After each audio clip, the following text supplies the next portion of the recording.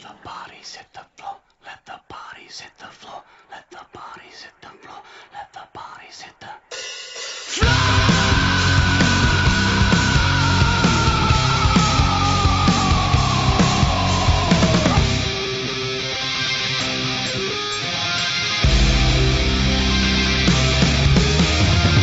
And welcome to episode 41 of the Varangian Heresy podcast. My name's Jody, and with me as always, well, yes, tonight with me for the second time, without the lovable Freddie, is my good buddy and co-host Chris. How you doing, bud? Hey, Jody. Well, you know it is. You know how it is. More Battlefleet Gothic then? Yeah. It is. They're currently getting their bases marked with this sign of the Basilicon Astra. Ooh. So they're getting themed and nice and ready. How about yourself? I'm doing good. I am currently under a large pile of Iron Warrior Tactical Marines, and may have laid down a large number of base coats on other stuff. So I'm slowly getting through my to-do list. It feels like a rather large to-do list, sadly, but I'm getting there. I'm working on it. I'm going to take this moment just to ask, do you have an update on the lovely knights for the raffle? Yeah, I do.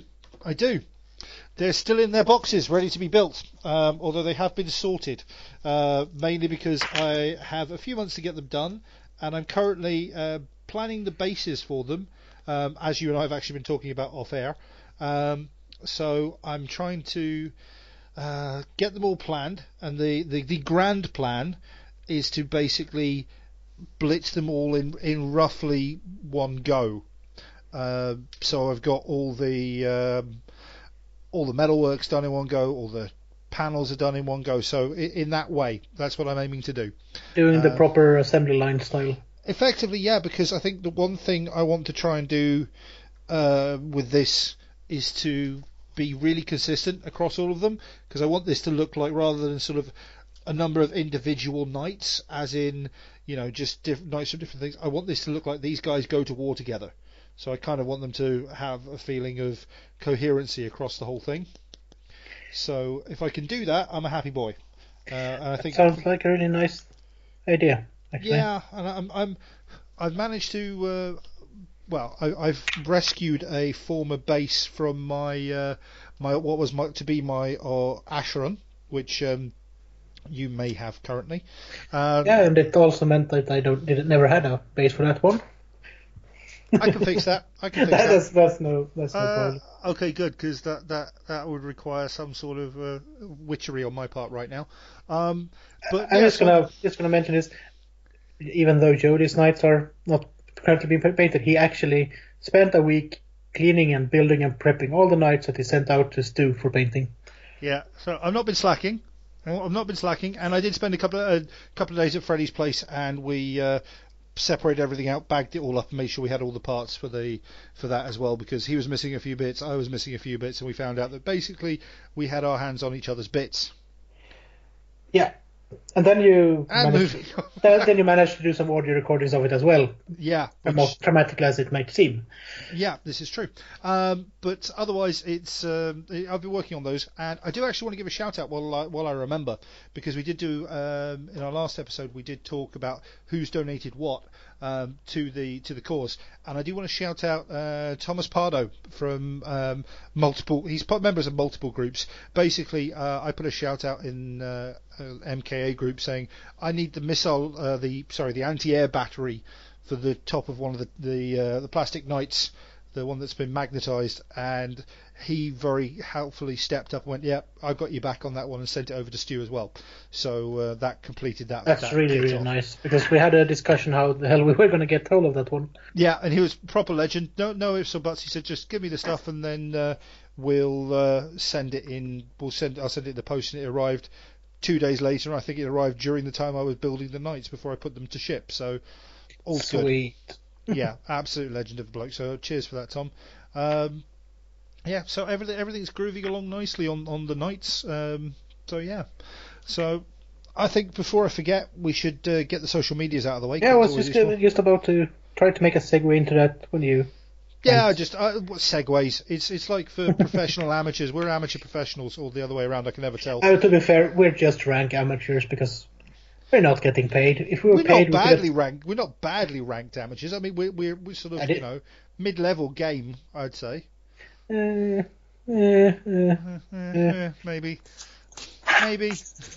We've got games somewhere. Shout outs. First of all, come and give us if you're liking what we're doing, come and give our Facebook page a like. That's the Varangian Heresy podcast. You can see our episodes popping up on there when they drop, and anything that we're announcing is up on there. We've got our podcast group as well, the Varangian Heresy podcast group, so not that hard to remember if you manage to get to the Facebook page. Come along there, see people throwing up their whips. Recently, I've seen Spuddy put up some pictures of his wolves, and my buddy Frederick put out some pictures of his Death Guard flyer that he's working on. There's also some Battlefleet Cosmic ships in that group, and they might not be mine. I was going to mention the BFG stuff as well. That might belong to somebody not too far away from me, metaphysically speaking. We're on Twitter, Varangian Heresy. Are you making combat noises around your... No. Oh, yeah. No. We've got Instagram, which is Varangian Heresy. And most importantly, the varangianheresy@gmail.com, which is our email address. We want you guys to use and abuse that as much as possible. Get involved with us as a podcast. Send us lists, send us ideas, send us topics to talk about, whatever it might be. If you've got events, send us details. We'll be more than happy to shout them out. If you're listening to us, you've got an event in your area, help boost the signal for that. Just give us the details. Or if you want to, you could do an audio recording and send it to us, and you could be the one talking about your event on our podcast. Now, I like that idea, Chris. That's a very good idea. We should do that. Yeah, come and drop us. Put together a. Well, what would we say? We need the key information: when, where, how to pay. Points limits, all that sort of jazz. What's it about? Yeah, that helps too. All the information that you would want a prospective player to get their hands on, and put it all in an audio recording, and email it to us at the varangianheresy@gmail.com, or if it's a big recording for any particular reason, just give us a shout and we'll arrange hooking up via Dropbox or something along those lines. Yep, that's no problem. Yeah, we can sort that out without much of an issue. So, yep, do that, and it'll be cool. We'll be able to tag that into the wrap up of all of our episodes. Then I like that. Cool idea. So that is the social medias. That is that sort of out of the way. How you been doing? What you been doing hobby wise, apart from going pew pew and gotcha and stuff? That's pretty much it. Okay. No, I've been doing other stuff. I've been writing some fluff for various places that needed fluff, basically. Yeah. I've been doing some RPG stuff. I've been painting my ships and priming their bases and sorting their bases, and you've basically been one man. You've been a one-man space dock getting it all together. I've also tried to get a bit of grip on the articles I'm writing. I've got all the photos sorted and edited, and the text has begun to be written. Looking forward to hearing about those. I have failed my own personal in a deadline, but they will be done. It's the weather has been a bit too good for just sitting inside and writing, so to speak. Yeah, and as you say, we're not paid professionals on this bit, so we're not going to force ourselves to be stuck inside when the weather outside is good. Yeah, but if anyone wants to read it when it's done, I'm going to post it on our Facebook page and in a Facebook group. And it actually segues nicely, and I'm going to take this chance to use it as a segue because I can banter on about my hobby stuff in a minute, but it segues nicely into what our episode tonight is all about, because we're talking about terrain. We're talking about terrain in many different forms, and basing is most definitely a part of said terrain subject. So when they drop, those articles that you're putting together and what's been going on, it's going to be an awesome little resource for people. So I look forward to seeing that. That's my hope, at least. I have no doubt it will be. Having seen the work you put out on Instagram and in general, when you put models on the tabletop, mate, I think you're going to be good. So no panic there. But tonight, as I said, we're talking terrain, and we have a special guest coming in from Radio Free Istvan, the one, the only, the most lovable man in Heresy, Mr. Ryan Kimmel.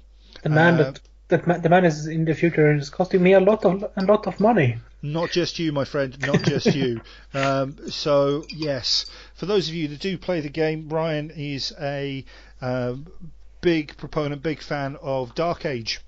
And you should check out his podcast that he's actually doing. He's like up to episode 4 or 5 right now, if I remember rightly, you're saying? I think it's episode 5 was maybe recorded, but I know that 4 of them are out there, at least. And can you, off the top of your head, because I can't remember, what is the name of said podcast? It's called Echoes of Samaria. Awesome. So, Echoes of Samaria. I'm not really good at talking today, it seems. That's okay. Don't worry about it. No, I'm never good at talking, so it's easily found in most all of the apps, and I guess there's a mention or two of it on the Radio Free Istvan site as well. I would hope so. So yeah, Ryan is on board later on, and make sure you got pen or paper or a web browser open. There's lots of different companies that we actually mention when we start talking about the terrain, and both Chris and I, whilst we were actually talking, were making furious notes and trying to remember all the links, or in my case I was just trying to remember which pages we visited and bookmark them in my browser. Yeah. I should also mention at this point that there will be, well, all of these will be, as we remember them, linked in the show notes, all of these pages, but there will also be, because we have gotten some really nice photos from Ryan, and we've been talking a lot about since he has a lot of experience and got a lot of kits lying around and built and painted, there will be a companion album with this episode, and it might be actually a good idea if you, maybe not while you're listening to it, but if you get interested in seeing what we're actually talking about, there is a companion album where you can see all the tables and all the terrain we mentioned specifically that Ryan got. Yeah, it's going to be really good. Trust me when I say this, the pictures are absolutely gorgeous. There's something to aspire to and make you a little bit sick as well. So, it's all good hobby, basically. To be fair, not everyone can have a massive basement just filled with a hobby club, gaming club, and a bar. Hobby club, dungeon, take your pick.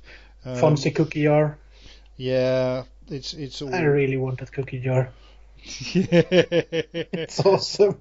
Who doesn't want that cookie jar? I mean, let's be fair. I would love to have said cookie jar as well.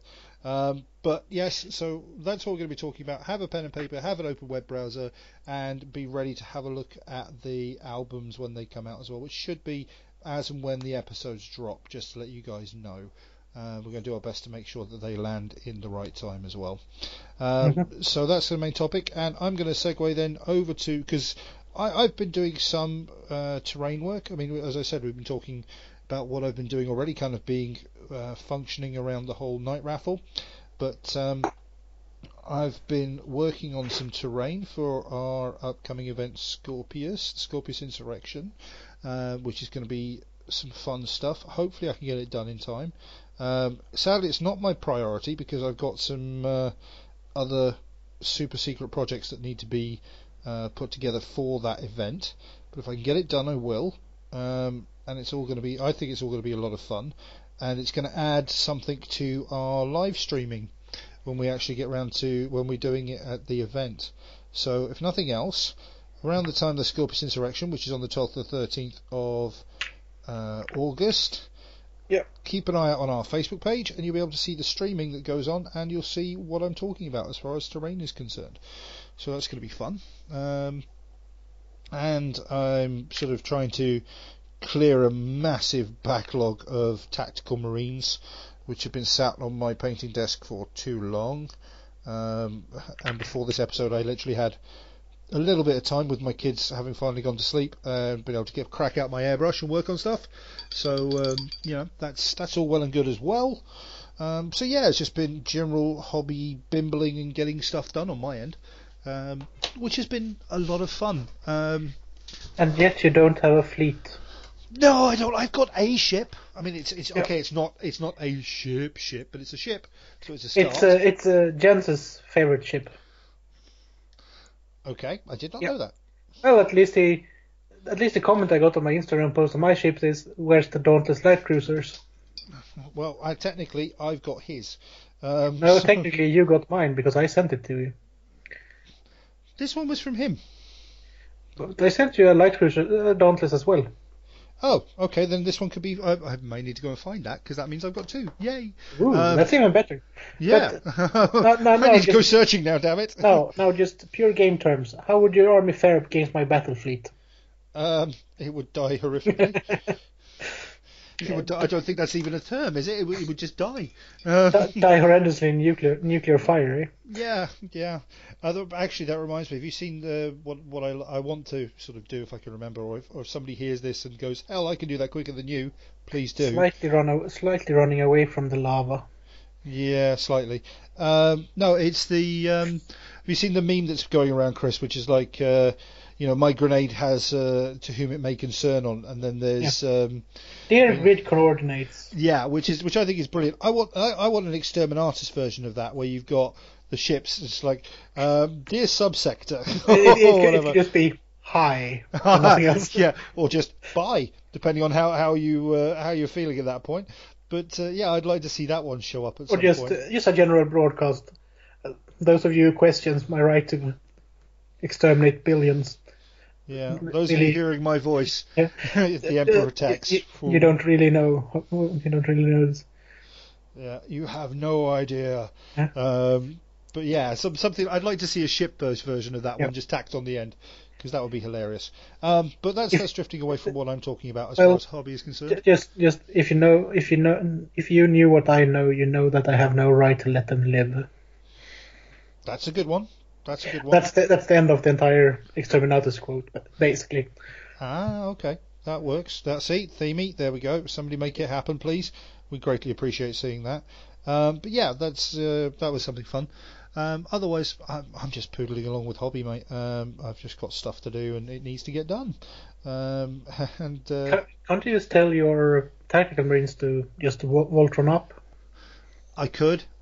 Just make one massive tactical marine out of tactical marines?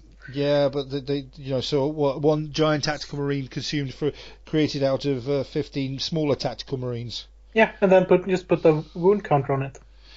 That would be pretty awesome. And that's basically 40k. Oh, you just had to, didn't you? If I just had to, I would have mentioned 120 Razor Wings or running Magnus and Knights as an army. I think we actually managed that later on in the episode, if memory serves. At least the Razor Wings. Yeah, definitely mentioned the Razor Wings for sure. So yeah, if you Should we move on? Yeah, let's move on before we alienate more people, because we're doing well so far. There's a battle report contest out there. Just some changes subject. Yes, there is. And do you want to explain that one? I actually even put it out. Hey, And check by you. this point, it's actually really even out. The battle report competition. Awesome sauce. I might have forgotten to share it with the Golo group, but that will be done while we're recording. Do you mean the main point where everybody's actually gathering to play that? Exactly. Nowhere important then, right, Chris? I'm just going to read it. We here at the Varangian Heresy podcast have decided upon a little challenge for our listeners and the players of our month of the Second Call of War. And this challenge takes the form of a written battle report posted and logged via the battle report function on OS30K blah blah blah, because it's a hyperlink. So, what we're after. A battle report written in the style you as a writer prefer. So it can be a blow-by-blow report, a piece of fluff based on the battle played, or something similar to battle reports in the White Wars of yore. All battle reports will be in running for the prize, and the winner will be decided live in our Golok War wrap-up episode. So on the recording, obviously. Yeah, live as recorded. Yeah. Yeah, and dates. Since we launched this challenge a bit late into the month, all battles that have taken place in the system from day one and up to when this challenge is published are valid for entrance into the challenge, as are those that takes place up until the 5th of August. Yep. The last day of posting a written battle report is the 13th of August this year.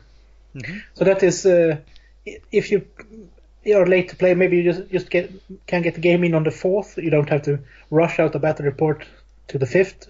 Yep. You get a week after that to sort the battle report, but you must still log the battle, obviously. Mm-hmm.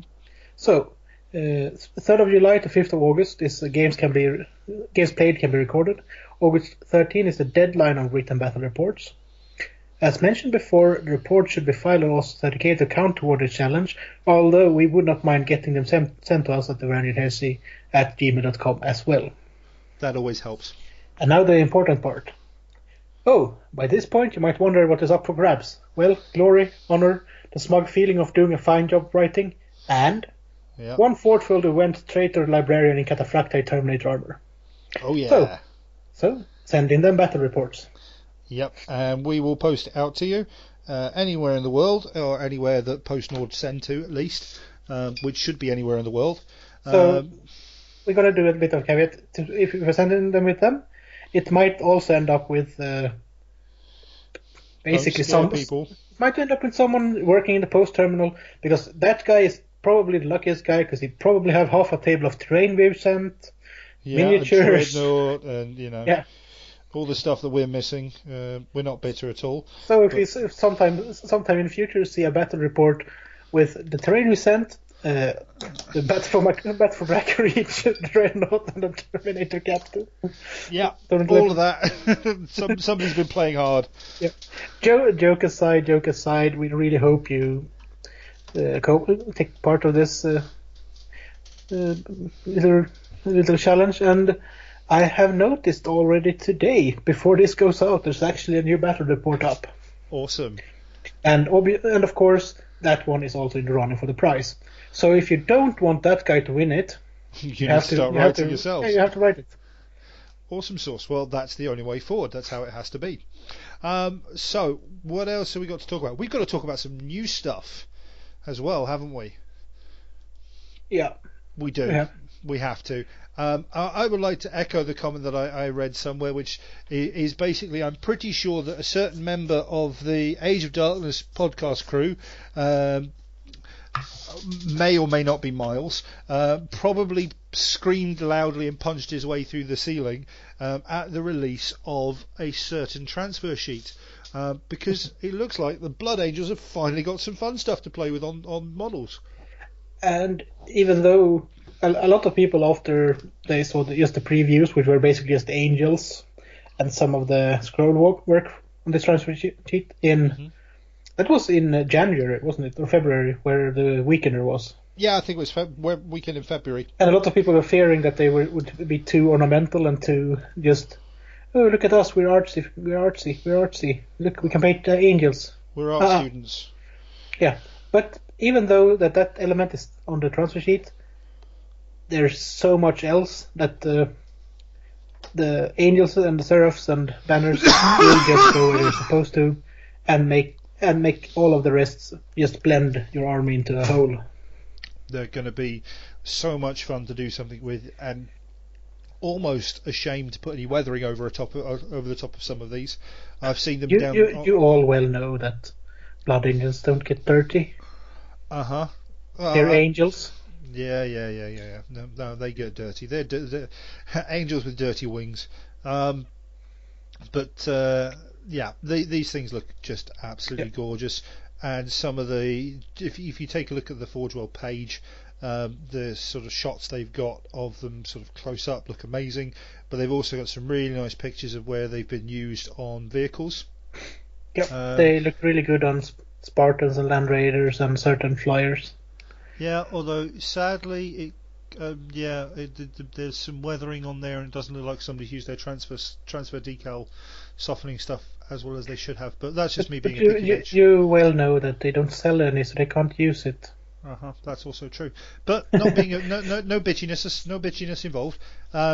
There's also a really nice transfer guide as usual that we're really good at setting up now. Yeah. Where you get the description of what all the markings are for. Yeah, it's awesome. I'm really loving it, and I can't wait to start see some of the Blood Angel players with this out on their actual on their armies, So I think it's going to be great. I can't neither confirm nor deny that I might have one pre-ordered. They're finally going to my one true love. What, the Dark Angels? No, the Angel Sanguine, of course. No, of course. Yeah, sorry. I'm taking the... Yes. So obviously they were were Legion in the first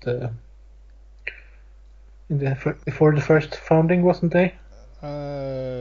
Something like that. A word? I don't know. It's weren't, but still, the Legion, the Angel Sanguine now is a second founding chapter of the Blood Angels Legion, and so all of them basically took part in the heresy. Before Gilliman had his hissy fit and said, "You can't have legions," even though I will nominally still have a legion of 1,000 chapters. Yeah, well, do as I say, not as I do. Yeah, it's pretty much Gilliman's way. Hashtag Indominus Crusade. Yeah, exactly. Took a break for 10,000 years. Look what happened as soon as he's back. It's all the Alpha Legion's fault for not being able to kill him in the first place. Yeah, see. They look really good though on the Thunderhawk, the new Thunderhawk. That's what I mean. Yeah, the pictures look awesome of them on there. And that's not the only thing that's been released. There's also the Sisters of Silence, Charon Pattern Acquisitor. Or Sisters of Silence Grab Van. Or the Mechanical Sandworm.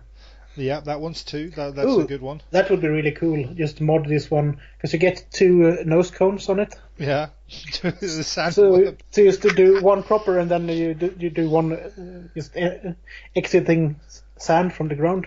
That'd be pretty freaking cool, actually. But it's very reminiscent for me. It's very reminiscent of the old Flash Gordon, like the old Flash Gordon ships. Showing my age there. I really love that it actually got like a control or a driver's compartment on top of it. It's awesome. I think it's brilliant. I really like the touch. It does have a number of other names that it goes by, but we're not really focusing on that right now. If you want to hear those names, just go listen to the Northern Heresy podcast. Yeah, because they'll probably be heavy panting in the next episode. I was going to say you could probably hear the Northern Heresy, Jens' reaction to these being dropped. I'm just going to do a quick shout out while you mentioned Jens. He's making some really cool conversions of the Caradon Overlord airships. Oh, they're going to be so sweet when these drop. Even though I would probably not have used them for Solar Auxilia myself, I would use them for Mechanicum tanks. Yeah, but still they're cool, and I really like the idea. I can't wait to see them. Exactly. They're going to be awesome. So big love to you, Jens. Can't wait to see that all roll out, buddy. But yeah, so there's some really nice stuff. I mean, I liked this particular model when it was released or previewed, I should say, at the Weekender. I say really liked it. I thought it was extremely different, which is why I liked it, because it is just a completely different aesthetic to what you have for all the other sort of very boxy marine utilitarian things. Yeah, and it looks, given that it got more or less rounded shapes, and it's a grav vehicle, it still looks distinctly different from the Custodes vehicles, and that's important, I think.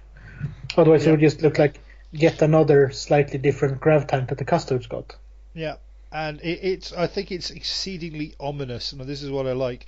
If you actually look at it, it's got person-shaped or coffin person-shaped hatches on the side. On the side. Yeah, that's but you can't freaky. Really transport captured Psykers and the Null Maidens in the same compartment. That's probably why. Yeah, it's just a really nice level of creepy. Yeah, I'm just sitting here thinking on how easy it would just be to paint it in a slightly different color, put some Mechanicum decals on it, and just call it a Triaros. You're trying to do that. Are you doing that with damn near anything, mate? It's like, can I make this into a Triaros? Yeah, I can. There we are. Well, I could all. It was either that or. Well, they probably start larger than a Dreadclaw. Yeah, that's probably. Just imagine these in a Blood Angel color scheme with angels on it. with the angry angels charging out of the iris. Angry Angels. It's like the precursor to Angry Marines, right? Yeah. But then you could also, every time you use this one, just go around, close the iris, incoming wormhole. See, now we need to. No, we're not going to go down the Stargate route right now. But it would make a very really cool tempting. Stargate. It would actually. It'd be, Imagine, this is basically Necron technology if they put a Stargate in it. Because then it could be a monolith. Now we're going off a tangent, which just is super crazy. Heresy Necrons. Okay, we just definitely jumped the shark. We jumped the shark there. Awesome sauce. They were around. You can't deny they were around. Yeah, they were also buried under the ground and sleeping, catching a few winks. Not all of them. Well, enough. Ferris killed one of them. Did he? What do you really think the dragon Oh he killed god, was? yeah, sorry. No, I was just thinking. Oh yeah, the dragon. No, I was thinking like Necron Warrior. I was like, I don't remember that. Where the hell was a Necron Warrior involved? My brain just went. Nah. To be fair, there's so many things and so many stories that just been basically whispered by in all of the fluff. There's just a word here and a word there, and basically none of the Xeno races has been explored by now at this point. That's so true. Except the Herod and those. Yeah. They're basically space cavens with entropic field around them. Because what else do you need if you don't have warpstone? Anyway, that was a particularly large tangent, but it's always a good. Heresy Necrons. Shut up! Get back in your box. But however, the Acquisitor grab van is available. The new Acquisitor monolith is available. The Blood Angel transfer sheets are available. There's also some stuff out if you like dwarves. I'm just going to mention there's some really, really nice Iron Hills dwarves with crossbows out as well. I was going to say, if you like dwarves, there's stuff there. The paint job is atrocious on them because they really look rushed. If you look at the minis. It feels like it's sadly a bit of a theme these days. Yeah. But that's just our point of view. Yeah, but they are gorgeous miniatures, so they deserve better. That's my point. Oh, they really deserve better. No disagreement here, bud. No disagreement at all. Also, no way on how to figure out how that crossbow works, but it's cool. Yeah. Also, one thing I would like to say. Is it Necrons? No. We may have been a little bit savage on the old Sicker and Punisher. I mean, I stand by what we said, but I would like to know if anybody's had any fun with it in games, and how it's worked out for you, because it's more of a personal interest, because, like I said, I want 3 of them. And if anyone has actually managed to make the turret look better.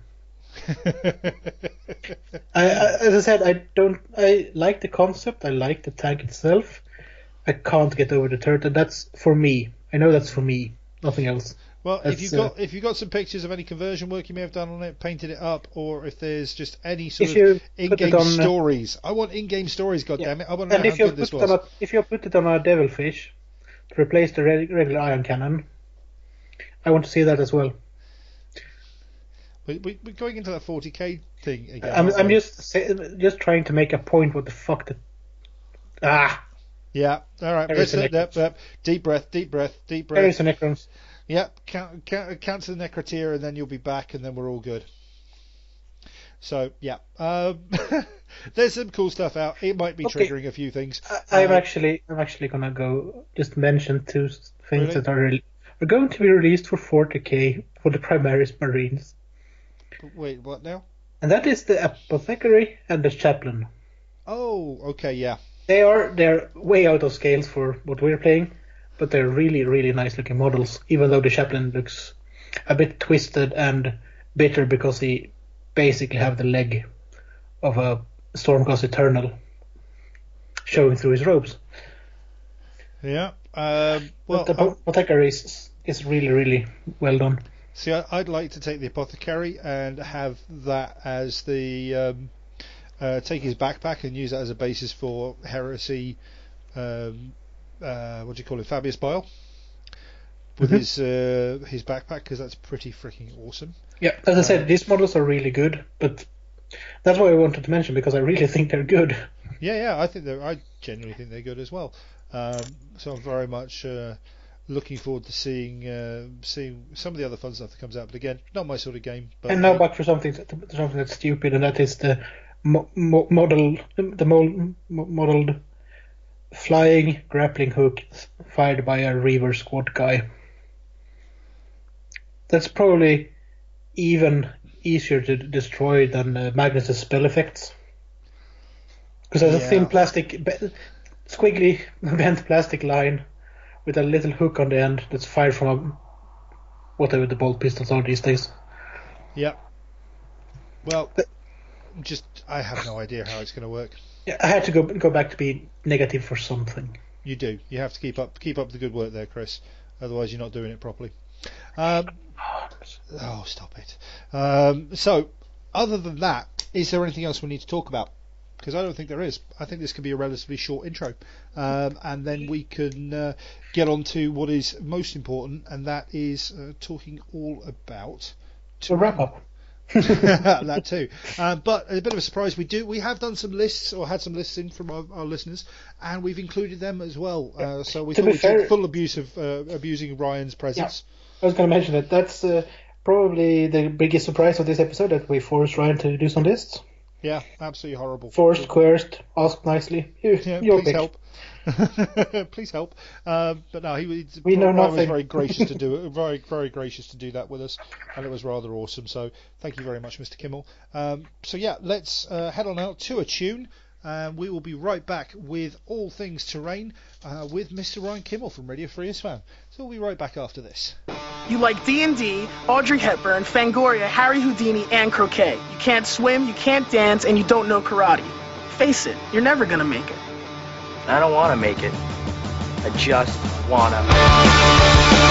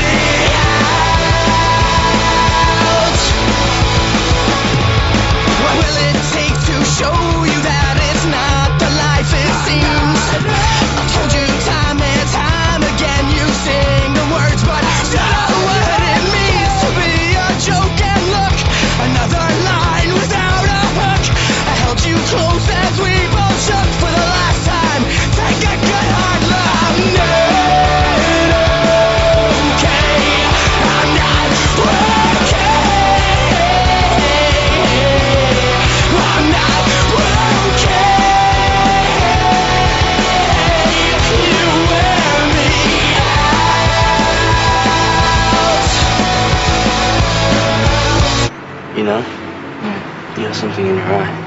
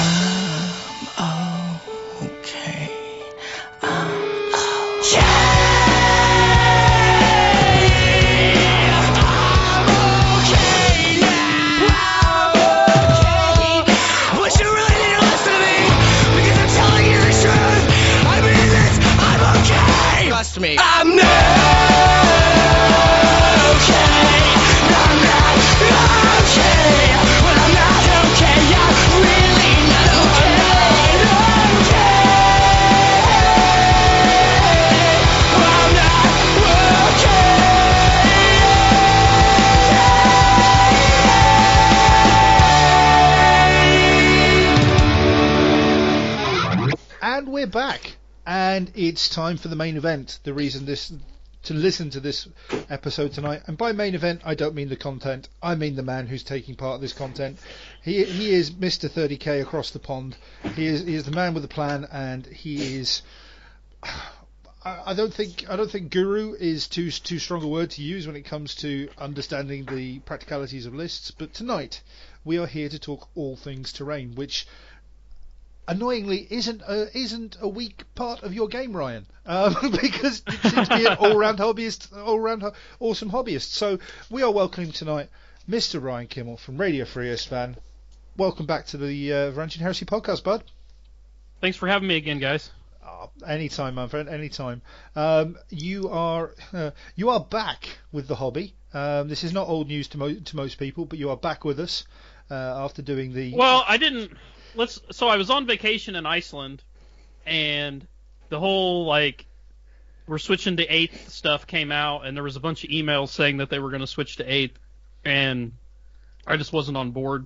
So I was like, well, if this is what they're going to do, I'll just move on. I love Heresy, but I'm a miniature war gamer, not a Games Workshop gamer. So, I mean, there's plenty of other miniature games that I would play. But as long as I can play Heresy, I will play Heresy. I love Community and I love the game. But I didn't even really leave because I got back and was only home for a week, and then the official news dropped that they weren't switching over. So let's say you were vacationing in Iceland. It all happened. You got back and then just went, okay, well, we're all good. Yeah, sound more like it. That's it. Yep. Perfect. Well, we didn't lose you then. If that's the case, you sort of took a vacation, came back with probably one of the greatest memes I've ever seen. The whole Star Wars.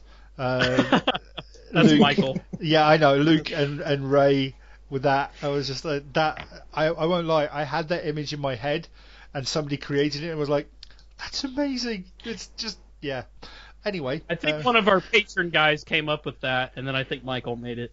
I think so. I think it was in the group chat, which was rather awesome. So yeah, that was pretty cool. As we said, you're back, and tonight we're here to talk. We're here to talk terrain. But we are going to make use of the fact that you are here, and with your incredible skills when it comes to the old list. Don't want to say doctoring, but like I said, guru. Definitely fits a bit better because we've got 2 listener lists that have been sent in to us. So we're going to rattle through them, and we're going to sort of talk about the sort of builds towards fluff and fun on the gaming top. And obviously we hope that Ryan can peruse as we go through the list and point out any glaringly, I don't know, obvious upgrades or options that could be played onto those lists, because we haven't surprised him ahead of time with the information, so he gets to react to it as I read it out. So I'm sorry. I'm just going to put a note here on it. None of the lists contain 120 Razor Wings. Oh, okay. So thanks, Chris. You could at least put that little caveat in there. Yeah. People who built some, they're decent, they're 30k lists at least. Let's start with that. So let's begin. Let's start off with a list that's been sent in to us by Stefan, and he sent us in a 2,500 point Age of Darkness. So I'm looking at this as, let me see, it's a Day of Revelations list. A Rite of War Day of Revelations. I'm guessing it's a Crusade build by the look of it, because Age of Darkness army list doesn't exist anymore, as I've had pointed out to me. So he is rocking at the start with the HQ his Praetor, Artificer Armour, Blade of Perdition, because you don't leave home without them, Digilasers, Inferno Pistol, Iron Halo, Jump Pack. Then he's got a Command Squad, all with combat shields, Melter Bombs and Power Weapons. So that's pretty awesome, and Jump Packs. Then he's got himself a Moritat with Jump Pack, Melter Bombs, Refractor Field, Serpentas, and that's him set there. He's saying the list is based on fast and hard hitting, so Terminators loaded up in the Storm Eagle to assault as they come on. The list allows him to zero deploy if he feels like messing with his opponent.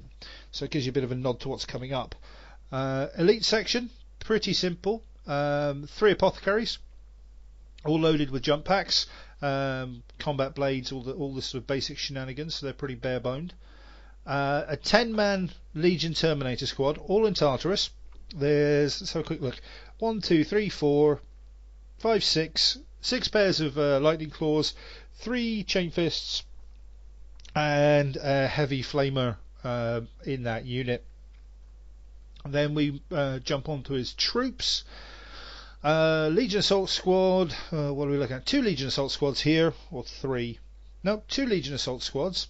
Running with a power axe, a power sword.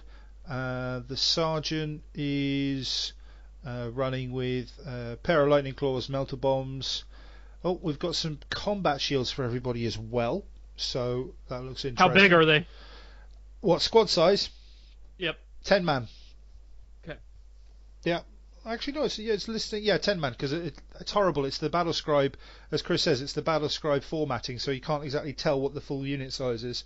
So it looks like he's got a carbon copy of that for his second troop slot.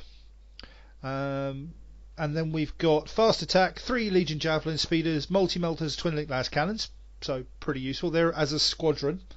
And then we've got the Legion Storm Eagle gunship, armor ceramite, extra armor, Tempest rockets, heavy bolters, vengeance launchers, and then finally heavy support. We are seeing a jet bike Sky Slayer squadron, all with multi-melters, and 4 of them in that unit. No sergeant upgrade, nothing along those lines.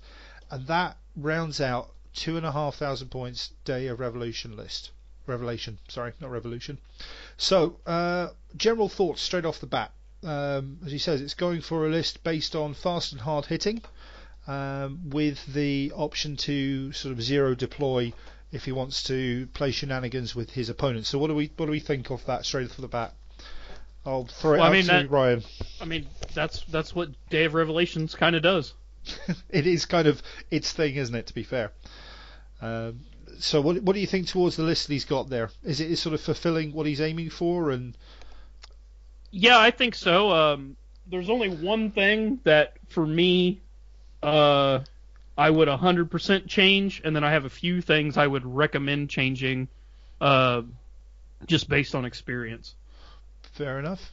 Chris, before we go into sort of details on the list, what do you think to the overall feel of that list? Well, it should fit the theme at least. If it's assault enough, isn't it? I think it's definitely might need some changes to it. Yeah. So I like it. Again, I think it fits the Day of Revelation, and I always like to see the heavy support jet bikes as well. That's just a personal thing, because I like to run them for my Iron Warriors when I get a chance, and it's just nice to see them. That's because you're the only one in Sweden that runs them, you mean? Yeah, but still, like to be unique. It helps.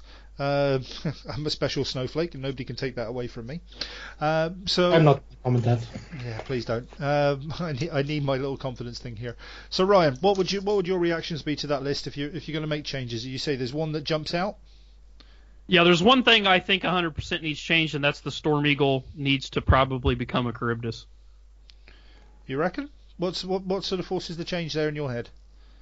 Storm Eagle, the minimum it can come in is turn 2, and it possibly can delay all the way to turn 4, but the absolute minimum is turn 2. So then it comes in, and it comes in flying mode, so you're flying around. You can deep strike it, I guess, into hover or whatever, but you can't assault out of deep strike anyway.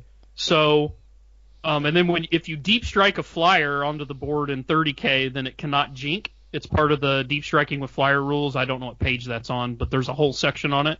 Mm-hmm. So I never deep strike a flyer in 30K. It's too risky because you can mishap by landing on stuff, and then you have the added thing of if they try to intercept you, or even during their next turn when they shoot at it, it's not able to jink, which is like a flyer's main defense. It's a large lump of hovering metal, basically, at that point. Right, and then especially if you're deep striking into flyer mode, which you can deep strike into flyer or hover mode. If you deep strike into flyer mode and you have passengers on board, it's a horrible idea because then if it gets shot down, they all take the strength 9 or strength 10 hit or whatever it is, which usually kills everybody on board. So if you are going to deep strike it, you want to do it into hover mode, but even then, I'm just not a fan of it. So anyway, the problem is minimum comes in turn 2, and that's if you're lucky, and then you have to wait a turn to get out or wait a turn to assault even if you do get out. So the best case scenario is a turn 3 assault. But the worst case scenario is a turn 5 assault if you don't come in until you automatically come in turn 4, which the game, you could literally assault and then the game will end right afterwards. Fair point. And so the difference with that, between that and the Special K Charybdis? The Charybdis is cheaper. It auto comes in turn 1, because if he put a Charybdis in, he would only have a single drop pod in the army, so it automatically comes in turn 1. It automatically comes in hover mode. It cannot mishap unless you scatter it off the board, so all you have to do is be smart enough to measure 12 inches, and it will never mishap. Because you just measure 12 inches from a board edge and make sure you don't place it there. Yep. Other than that, it cannot mishap, unless there's some special rule like custodes or some shit, but I'm just talking general terms. So anyway, it lands, you leave the guys in it, it's a 5-hull point, armor 12 all the way around skimmer that can jink. It really almost always lands where you want it to, because you land in the movement phase, and then because it's a fast skimmer, it can flat out 18 inches in the shooting phase. So the maximum you can scatter is 12. So you put it exactly where you want it, and let's say you max scatter, okay? Well, then in the shooting phase, you get to move it 18 after it scattered 12. So, okay, I'll just put it right back where I wanted it. You know what I mean? So, shucks. Oh, well, there I am again. And the other nice thing about it is if they have Interceptor, a lot of people get Interceptor through augury scanners. Well, augury scanners only have an 18-inch range. So what you do is you just measure about 19, 20 inches out, put it out there, hope that it doesn't scatter too much or scatter into the bubble. But, let's say it doesn't, like say you roll a hit or it doesn't scatter into the bubble, they can't intercept you because you're further than 18 inches out, and then the movement phase ends, so their chance to intercept is over, and then once again during the shooting phase, you then flat out and then move it right up against the unit that didn't get to intercept because you didn't land within 18 inches, you moved within 18 inches in the shooting phase. So you can get around a lot of intercept with it. See, this is now why I'm looking at the cost of getting one. Just listening to that going, and then, okay. So this basically guarantees you a turn 2 assault, because you can basically land anywhere you want. It's harder to kill than a Storm Eagle, in my opinion, because it's got 5 hull points, armor 12 all the way around with the same jink. So it's another hull point than the Storm Eagle. And to be honest, if it lives, which a lot of times it does, once you put it in flyer mode, it has independent machine spirit for all those missile launchers, so every single one of the missile launchers on it can fire at a different target, and each one is 2 shots, strength 6, AP 5, twin linked. So because when it rotates on its flight base, they all face forward, you can fly it around and shoot other flyers with 10 twin linked, strength 6, AP 5 hits. So it's actually pretty decent anti-flyer, considering most... Seems like, Fire Raptors are popular here, so those are pretty hard to shoot down with it, but like Avengers or Lightnings or Xiphons, they don't want to see a Charybdis. They don't want that thing to be alive and in flyer mode, because they'll typically shoot down those light armored 2 hull point flyers. There we are then. That's a damn compelling reason to switch it out to a Charybdis. The other big thing is, so in Day of Revelations, any unit that deep strikes gains a 5+ cover save, just straight up. Yeah. So it doesn't necessarily need it because it can jink. But what's entertaining about it is like something that ignores jink, like the Sakaran. It does ignore its jink, but because it deep struck, it just gets a 5+ generic cover save, so it will not ignore that. So it just lowers its jink save from basically a 4 to a 5 if it gets shot at with a Sakaran or something that ignores jink. But the other interesting thing is units that are in a vehicle that deep strikes also count as deep striking. That's why you can't, even though it's an assault vehicle and it deep strikes, that's why your Terminators cannot assault out of the turn it arrives, because they also count as deep striking. Uh-huh. But because they also count as deep striking, they also gain the cover save. So let's say it lands in the open. It's got 5 hull points with Jinx, so it's pretty hard to kill. Let's say they dump most of their army in it and do finally kill it. When the Terminators get out, they're still going to have the 5-up cover save, which, granted, they already have an invulnerable save, but maybe you have something else that gives them stealth or shrouded or whatever. It will stack with that particular cover save. So it's just extra stuff. Plus, it has I believe the Charybdis also comes with frag assault launchers, just standard on it. So when you assault out of it, you count as being armed with frag grenades. So I don't know if he armed his Terminator squad with a grenade harness or not, but if he didn't, he wouldn't have to. At least on the turn that they got out, they would count as having frag grenades for free anyway. That works. That's a damn good reason to make it happen. And you mentioned there are a couple of other little changes you put in there as well, just off what you've heard. A lot of the Terminators, I've seen that he had double lightning claws on him. Yep. We've talked about this before on RFI. So a single lightning claw is only 5 points, and dual lightning claws are 15 points, and you have to give up your storm or your combi bolter. Mm-hmm. So I just don't feel like the extra 10 points plus giving up all your shooting is even remotely worth just an extra attack. I just don't see it. So me personally, he's got 6 guys with dual lightning claws. You could cut those down just to a single lightning claw, and you're going to add in, 2 twin link strength 4 shots before you even engage in combat, which to me makes up for the one lost attack. Because, like I said, you're saving 60 points and gaining shooting. And then with those extra 60 points, instead of just running a single heavy flamer, you could run 2 assault cannons in the unit to up that shooting even more, to make that unit a dual threat. So that, because people, as soon as you land and get out of, whether he took a Storm Eagle or the Charybdis or whatever he does, once those Terminators get out and start assaulting things, people are going to move the hell away from a 10-man Terminator unit most of the time. So there's going to be every once in a while you'll run into a turn where you're just not going to be able to get a charge because of range. But if you have everybody in the squad just having their generic combi bolter and then a couple assault cannons, that's actually pretty effective shooting. I mean, it's really not too bad. So it's basically a payoff between the ultimate sort of close combat build to actually giving yourself a more balanced approach. And like I said, you're not losing a lot. You're losing 6 total attacks in the unit in assault, but you're gaining 8 twin-linked strength 4 shooting attacks and saving 60 points. Or sorry, you're gaining 12 strength 4 twin-linked shooting attacks because if you're within range to charge, you're within range to rapid fire with your combi bolter. So you're saving 60 points and gaining 12 shooting attacks and only giving up 6 close combat attacks. And then I guess I feel like if you're charging with a 10-man unit that's, with Blood Angel special rules for assault and all that, I mean, are those 6 extra lightning claw attacks? I mean, how often is that just going to be overkill that's wasted? Yeah, seems fair enough. It seems fair. I mean, that's a pretty concise review. I mean, I won't lie, I like the visual image of the lightning claws. Always have done, especially with Blood Angels. And it has them. It should be a single lightning claw instead of double. Yeah, but yeah, I can definitely see the tactical advantage of switching out, and then that 60 points can go somewhere else. It can go into more character upgrades. It can go into adding something into another squad somewhere, maybe a couple of extra power weapons or something. I would up those Assault Marine squads to 15 if he can, and that's the other thing you might consider doing is, I'm not a fan of combat shields. Because they offer you a 6 up invulnerable to shooting. Well, once again in this particular army, those guys arrive via deep strike turn 1.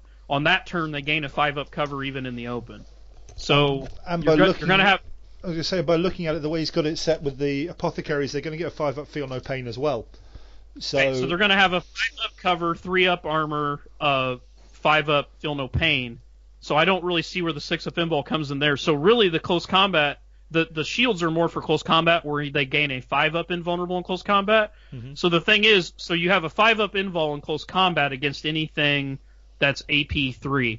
Well, the problem I have is math dictates if you have a 5 up save, that means so every time you take 3 AP 3 wounds, you should pass 1 and fail 2, right? Yep. roughly. So you've paid 15 points for those 3 shields to lose 2 guys and then save 1. Well, for those exact same 15 points, you could just buy a whole another Assault Marine and have a 4th wound.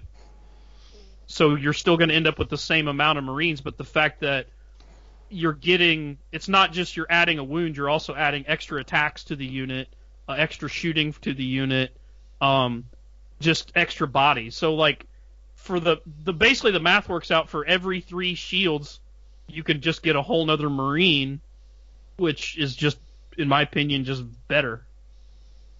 Yeah. Especially I if have you to got, agree with that. especially if you got Feel No Pain and you're getting cover saves and all that other stuff. Like it's always going to be better to have. I mean, if it works out the same way, like the math, like, well, I'll lose 2 but save 1 by spending these 15 points. Well, you could just spend those 15 points and had 4 to begin with instead of the 3. And again, weight of numbers is always useful, no matter what happens. When it comes down to an outnumbering people, comes down to, obviously when it comes down to morale checks and all that sort of stuff. So, I mean, the extra bodies have their place as well. So, I think to go purely looking at the theme, I think it's a beautiful, beautiful image. The big flyer coming in with the Terminators then piling out and assaulting out of it. The Praetor to set up with his command squad and Apothecary in there. The 2 units of jump troops coming in, and then the fast-moving speeder squadron and the heavy support bikes zooming along. I think it sounds beautiful. I think it's exactly what I'd want to see for a Day of Revelations list. I think the only other way I would do it is quite literally as many assault marines as possible with jump packs, and literally have mass drop troops coming in that way. But that's just purely a visual, really sort of movie thematic style that I'd probably go for. So I love the way the army is, and I think, as you pointed out there, Ryan, there's a lot of places where you can actually tweak it and make some changes to make it a little bit more effective, bring in a more guaranteed style of or guaranteed delivery of your big unit, most definitely, and then you also get some extra firepower out of it as well. And again, more bodies on the ground, which is never a bad thing. So, Stefan, loving the list. Chris, you got any thoughts on that one before we sort of go on to the next one? Well, I agree with your sentiment, and I agree with Ryan's suggestions, because it would make it better, really. And I also wanted to mention that the rules we were talking about is on page 123 of the Red Book. So if you want to go check it out, you can do that and have a quick read through. And so 123, you said, mate. Yeah, it's a second page of the Legion Astartes special rules page. Got the expanded fly rules. Awesome. So it might be otherwise in the enhanced book. I only got the regular book for this one on my iPad. Oh well, you'll get the enhanced one. You get the fun one.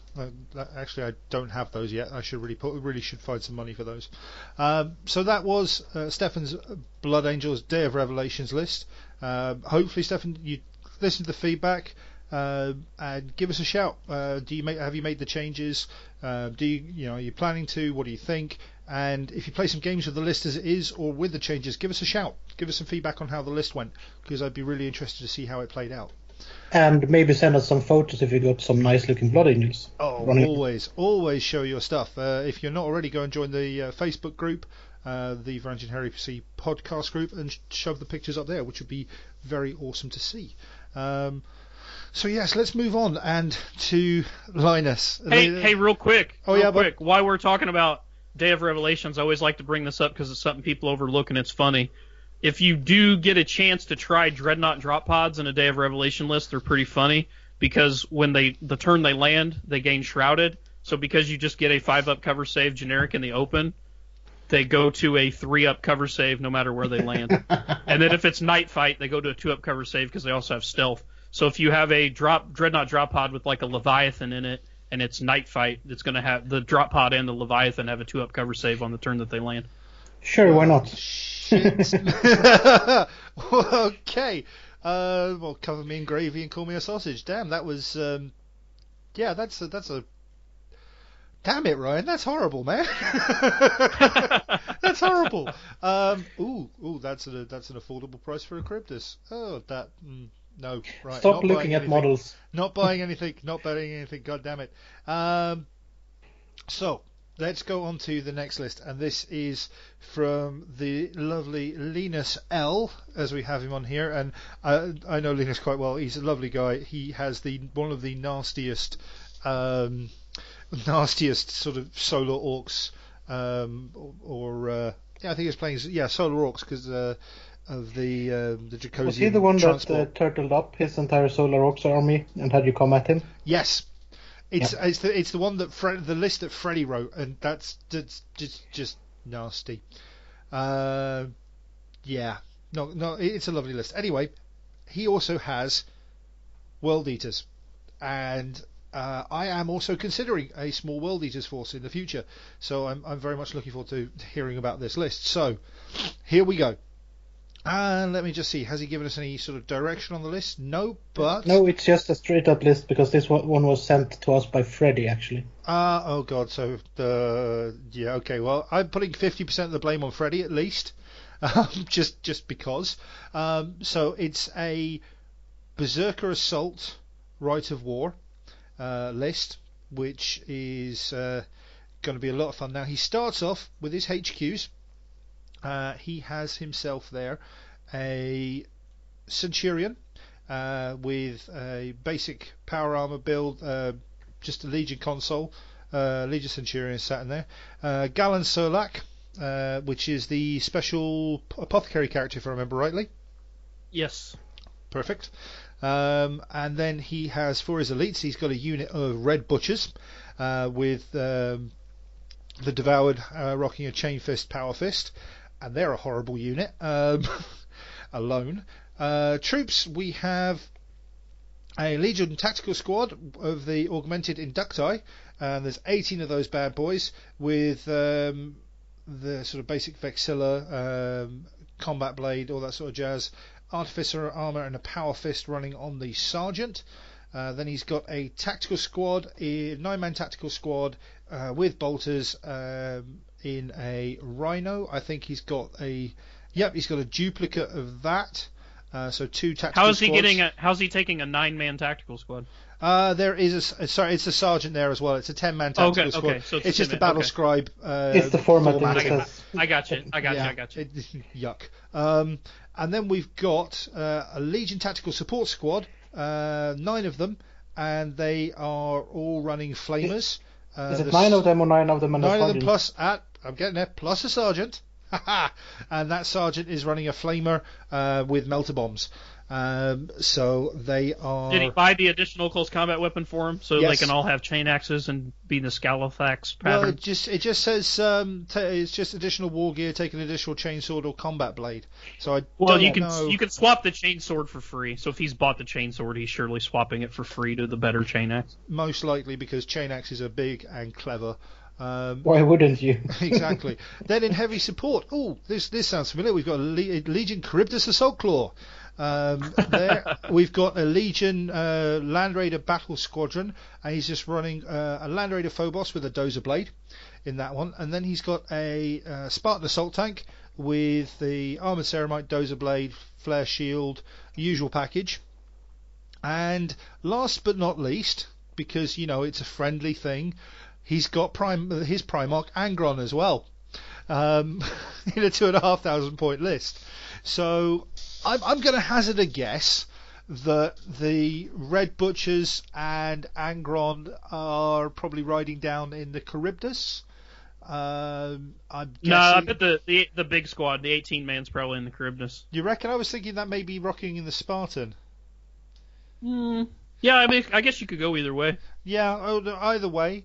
And then we've got basically a Land Raider Proteus bingling around because everything else is in Rhinos, I do believe. Let me just double check. No, it looks like the Flamer squad. Yeah, the Flamer squad. I think I'm just checking. Is that one? No, that's running around in a Rhino as well. So seems like we've just got a... How many Red Butchers does he have? 5. That's maybe where the Red Butchers are running. Although Okay. I'd probably stick them with Angron, to be fair. I would have thought that would make as much sense. I'm trying to think. So he's got 18 tactical guys. Angron's very bulky, right? He's I don't know actually. I think he's Is definitely he bulky or bulky. very bulky? I thought he was bulky. I thought he was he only counted as 2. If he Chris, only counts as 2, he's probably doing the 18 inductee Angron and Galen Surlak in the Charybdis, and then he's probably putting the Red Butchers. Why does he have a Spartan then? I'm totally confused on this. It I'm feels a little like he's confused got. on this one as well. I'm a little confused on this one. Chris, what are you thinking? I'm currently looking it up. Well, I'm currently looking up what size Angron is, so to speak. Okay. I think I've just linked something to you in your message there, Chris. So just take a look at that and Yeah. have a look. I swear I think he's just bulky because of his armor type. Yeah, you're probably right. It doesn't really say. Yeah, It would be it a says special it's just bulky. It's just bulky. Okay, so he could go in the Charybdis with Galen Surlak, or yeah. So I wonder what he's doing. If he's doing the Butchers, Angron, and Galen in the Spartan, or if he's putting the Butchers on their own in the Land Raider. It feels like he's got one more transport than needed. Yeah, because it's running. Because it's a Phobos. I mean. Yeah. And that's the thing that makes me confused. Yeah, so all the Tin Man squads have rhinos, right? Yeah, I think so. I'm looking at it now, and the 81 doesn't. But then we have the Tactical Marines. They got a Rhino armored carrier, Rhino armored carrier, Rhino armored carrier. Yeah, so the 10 mans all got. Well, all Rhino. you'd have to do is you'd get rid of one of the rhinos. So like you could put the Butchers or the 10-man Flamer squad in the in the normal Land Raider. Mm-hmm. And then you could get rid if you did I would probably put the Flamer guys in the Land Raider and get rid of their rhino. Then probably put the Butchers in the Spartan, and then you could put the large 18 man. Then you can attach the characters wherever you wanted. You could either put them with the 18-man in the Charybdis, or you could put them in the Spartan, and you can mix and match however you wanted. Because he's got the Centurion, the Galen Surlak, and Angron. So then you could attach your characters however you wanted to that. Yeah. I mean, a Rhino for one of the 10-man squads could just be a leftover from a list change as well. I just forgot to remove it. Right. And then you get, what, is it 35 points to play around with? Yeah. Yeah. So it's not a lot of points, but I mean, you could. I think he said his Centurion was just naked. With those 35 points, you could make the Centurion a chaplain, which causes fear and has hatred and gives a free power weapon. The only notes on the Centurion is Chainsword or Combat Blade and Power Armor, so it's a stock standard one. Does the chaplain allow you to take a right of war? Because Angron does. Angron does. But so he's not. So he's got Angron as in the Lord of War slot. Okay, yeah, sorry, brain fried there. Just catching back up on the list. So the reason he's through the naked Centurion is because Galen Surlak isn't a compulsory HQ. He's a support character, so he just threw that guy in as the tax to get your generic HQ, which a chaplain is also a compulsory choice. So with those extra points for dropping one of those rhinos, he could upgrade him to a chaplain, which nets you, like I said, it makes him cause fear. It gives you a zealot, which makes a unit fearless and gives them hatred on the first round of combat, and you get a free power weapon. So it's if you upgrade him to a chaplain, the list is illegal. Yep. Because detachments using this right of war may only take a single consul as part of their HQ choice. So and Garland is isn't he a Primus Medicae? Yeah. Technically. So then he can't take an upgrade, can he? Yeah, you're correct. I would play it that way, but there are people that will argue that because it doesn't specifically state, because Galen Surlak is just a special character. This is true, but so there's a lot of people that skirt that. I personally don't. I'm with you, Chris. I always count them as what they're supposed to be counted as, but I know some people that don't. There's really that kind of needs to be addressed, but yeah. So I mean, even if he's just going to keep him a generic Centurion, though, for those 35 points, you could buy him Artificer armor and a power weapon, and then you'd still have 10 points left over to give him some form of invulnerable save, either a boarding shield or a refractor field or whatever. And the boarding shield could be fun for one of the units if you get the grenades. Yep. I mean, gets the whole unit defensive grenades. Because that makes sense. It's a nice little setup that I remember you putting me onto a little while ago, Ryan. And Yep. I won't lie, it's going to feature in a couple of my lists coming up. So I know people like to gripe about that, but it actually does make sense. I mean, in a real-life military unit, when somebody throws a smoke grenade, the whole unit doesn't throw all their smoke grenades. It only takes one. They fill the air with like 50,000 cubic feet of smoke. You only need one. Yeah, unless it's a melter bomb, and then you need as many as physically possible. Just saying. Right, but I'm talking like a smoke grenade. Like a smoke grenade in real life, I think people would be shocked at how much smoke that one puts out. Yeah, to be fair. Yeah, and I can understand. Tossing in an entire squad's worth of smoke grenades in one location would probably really, really make other people notice where you are. Yeah. So, okay, who set fire to that quadrant over there? No, it's alright, it's just Tactical Squad 19. God damn it, we've told them about throwing all their grenades in one go. Yeah, we know. Orbital relays show there's a large amount of smoke in that quadrant. Yeah, and nobody's let off a loud strike, right? Oh man, you gotta love that sort of stuff. But yeah, no, it's I like the idea of putting the Centurion up with that saving points. I think that just makes a lot of sense. And it's the thing with the chaplain, when it comes to, I mean, I'm still stuck in the old mental 40k, all dressed in black and looks a certain way. But I think you can have a lot of fun with them towards different Legion aspects. And I could imagine a rather feral-looking one, to be fair, with the World Eaters. I don't know what you'd use for him, but I could imagine a very feral, not blood-soaked, but definitely very, very old-world hunter kind of style. I've seen people use the Age of Sigmar, like the priest guys. Whatever the corn priests are for Age of Sigmar, I don't know the official name. The slaughter priests or whatever? Yeah, those things. Yeah, I've seen people use those as some of the World Eater characters converted up, and they look really cool. That could be fun. Yeah, it could work.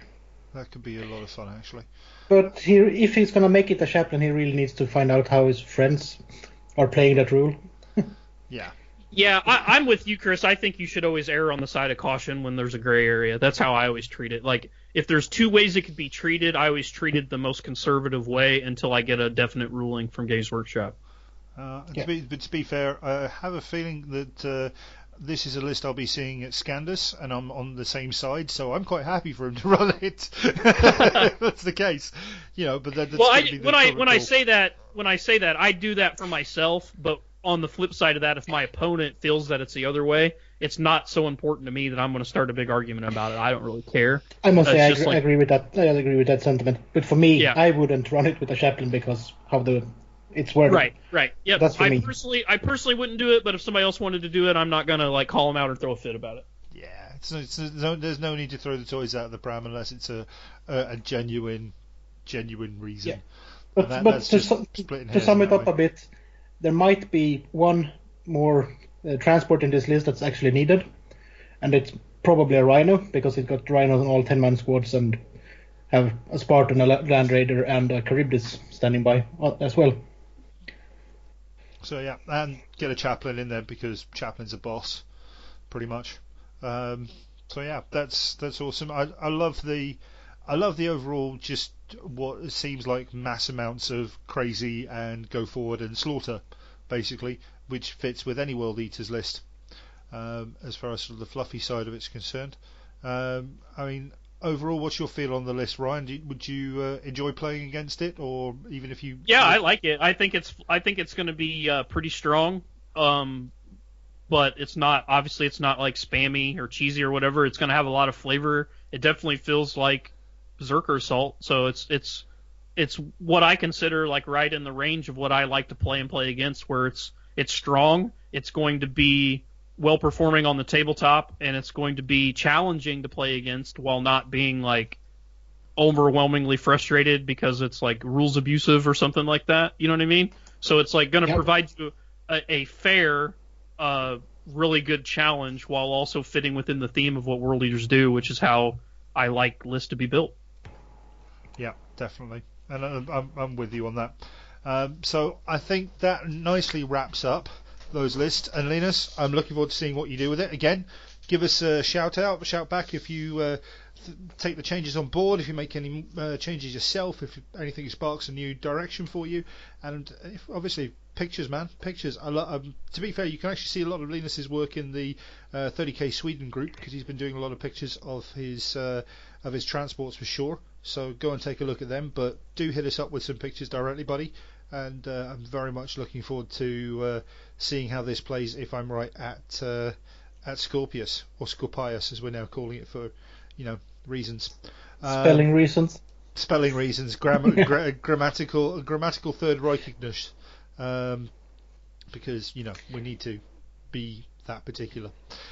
So let's move on from that, as we've jumped Ryan with these lists and wanted to use his awesome knowledge in this respect. We're going to jump onto another area, which is terrain. And terrain's a really, really big, for me at least, a really, really big subject, because it's not just hills and trees. It's the mat you play on, or the board you play on, or what's on your bases, or how your models interact with all that sort of stuff. So for me, it's a very large subject, but there are some key points when it comes down to it. But as always, I think we should just sort of chat about our sort of terrain experiences and kind of where we began. And first experiences of maybe good and bad terrain. I don't know how much of a first date kind of dating show thing we want to go in for here, but let's sort of start out there. So Ryan, you're I'm not going to say you're old, because I'm old as well, but you're an experienced gamer. Yep. You've been around a while. So what was your sort of first movement towards terrain? My very first games that we ever played, we literally we found a sheet that was roughly 4x8, because I started in 2nd edition, Yep. and the standard table size used to be 4x8, not 4x6. So we found a old sheet, like a bed sheet, that was roughly 4x8, and we'd put that on the floor, and then we'd take VHS tapes, because that was a thing at the time. Some people listening to this podcast have probably never even seen a VHS tape. But we took VHS tapes and made like a labyrinth, or like stacks, or like built buildings, almost like you would see someone like where people build like stuff out of playing cards, like as a parlor trick, like you build a little house out of playing cards or whatever. Yeah. We imagined doing that out of videotapes. And that's what we I played can on. really imagine that, because I've done it as well. Yeah, I was Yeah. going to say I've done that too. So that's how we started playing, and then the first actual table that we built, I just went and bought a 4x8 sheet of plywood, because that's just the standard size sheet of plywood, at least here in the United States. And then I took, so your guys are gonna love this. So what do you guys call it, poster board over there? Just like a big you used to do like school projects and stuff on it. It was just like a brightly colored board that you could like a heavy duty cardboard kind of thing. Yeah. That you would Yeah. usually people at science fairs and shit like put their little stuff on it. We just call it a poster board here. Mm-hmm. So I found some that was like bright blue, like the color of like the ocean, like a real like what kids imagine the ocean look like that color blue. And Yep. I glued it on top of it, so the whole thing was blue. And then I went and bought AstroTurf, like green, like fake green AstroTurf that you would actually use to, for whatever reason, like around here, like old people used to like have it on their porch. Like their porch would look like this. It was like outdoor carpet, I guess, almost, but it was green like grass. It's this weird stuff, and it's like made of plastic. But I bought a sheet of that and then laid it over the top, like where it covered all the blue. And then I took a box knife and then cut little paths out of the green grass after it was glued down, and then peeled it up so that the blue was revealed underneath, where it looked like rivers and lakes. Cool. And then I just got some blue, that blue foam insulation or whatever. Yeah, the high density foam stuff. Yep. And then I just cut that with the same box knife, and then painted it like green, just as like greenhouse paint, because spray paint will melt that stuff. So I just used like green latex paint from the store. And while the paint was still wet, I threw some hobby grass or hobby flock on it so that it just dried into the paint. And those were the hills. And then at the time, Games Workshop made terrain that was cardboard with the little plastic bulkheads, like the Necromunda terrain. Yeah. I don't know if you guys ever had any experience with that. And the then Necromunda terrain was like some sort of revolution when it came out. I remember that. It was amazing. Right. Well, it was cardboard with these little plastic bulkheads, but they actually had kits before that came out specifically for 40K. They had like the original like Space Marine Bastion was it was cardboard and it was gray in color, and it used those little plastic bulkheads. I can't remember the name of the actual kit, but they had that one, and then they had another one with like a little guard tower thing on the side. So we had a couple of those, and then those hills, and then we bought some pre-made Woodland Scenics trees. And this was, now you can just buy the little tree armatures and then like twist them up and then glue stuff to them and make your own trees. Back then, you may have been able to do it back then, but I wasn't that like advanced to know where to get that kind of shit at. So I just bought the pre-packaged ones that they had at like the game store. So we had a few trees, those cardboard buildings, the hills that I made, and then we were playing on AstroTurf with blue poster board glued down. So that was like, at the time, that was like super high speed. That was like a game store quality table at the time. Because this was 1994. I was going to say that's damn near high tabletop there back in the early 90s. I mean, hell, I started off. I've said this a few times. I started off gaming with the old Battle Masters set, which had a really nice plastic gaming mat that you played on, which had hexagonals on. I had that game. It was a great game, and I loved it. I loved the whole flipping of tiles for things like cannons and stuff. That was awesome. Yep, it was such a great game. And that sort of informed my my sort of style when it came to, like yourself, like green grass and blue rivers, all that sort of bold colouring. And I started off playing sort of fantasy. My father and I were doing it, and he got this. I think it was like a 6x4 of what do you call it? Over here it's called. I'm just trying to think. It's like light fiberboard, basically. Masonite board. Okay. And had that, and then built like a 2 centimeter border around the top of it. Like 20 millimeters by 10 millimeter framing wood around it, and then painted it green, like 2-tone greens. And had the what do you call it? Had like river sections that. I mean, the thing is, my father. I love him for this now. Now I actually realise how good it was. He's sort of an artist and photographer and all that sort of stuff. So he was building river sections with like depth and high, fast moving water and all this sort of stuff in. And to me, they were just like river sections. But now I sort of look back at them and going, this was pretty cool. So we had like river sections, and then we had we used sort of like house paint to cover soft foam and foam in general, because I tried gluing it together with super glue once and just watched it melt through and go, that doesn't work. Didn't do any carving, just had like stepped hills because it was easier to put units on and stuff. Covered in sort of like magnolia house paint until it eventually dried, and then painted green, like literally goblin green or something, and then had a couple of like the plastic tower you could get for Battle Masters, and some of the old do you remember the old plastic fortress kit that came out for Fantasy? You had like the castle. Yeah, the castle. The castle one. Yeah, we had the 4 towers, the gated wall, and then the 3 normal walls. Yeah, we had that. and I lost it years ago. I'm so gutted I've lost it. But we had that as well, and I think I got rather sort of into the whole terrain thing and ended up trying to take a few cardboard boxes and make stuff. But that was my sort of terrain. It's like flat table, painted different colour greens, being very lucky to have someone who knew how to make, semi-realistic looking rivers and stuff like that, and stepped foam. So yeah, I'm very much along that lines. But that took a while to evolve, on top of the sort of playing on the carpet and books and sheets and stuff, which formed a lot of my early gaming.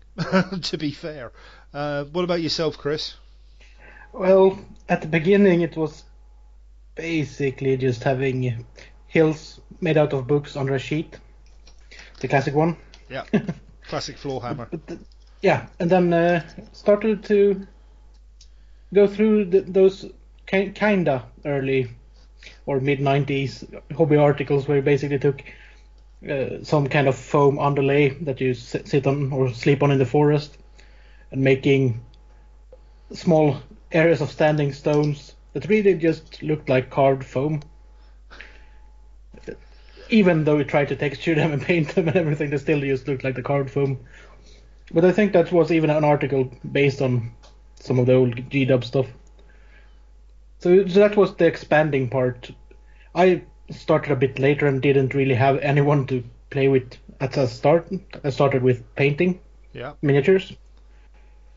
So it was first when a couple of years into that, I actually realized it was a game. Gotcha. So I painted a lot of different miniatures for the first years. But when I started to game, it was with the cardboard houses out of stuff. Well, the Mordheim ruins was one of them. Nice. So they're really nice Mordheim set. And then the really lovely, the green mats that G-Dubs used to sell. Yes. The grass mats, yeah. Yeah, I got several of those. The first version of those. Yep. But basically, if you looked at it, you were covered in flock. Yeah. Not one to sneeze over, literally. No. So those were a lot of the early games were on those lovely mats.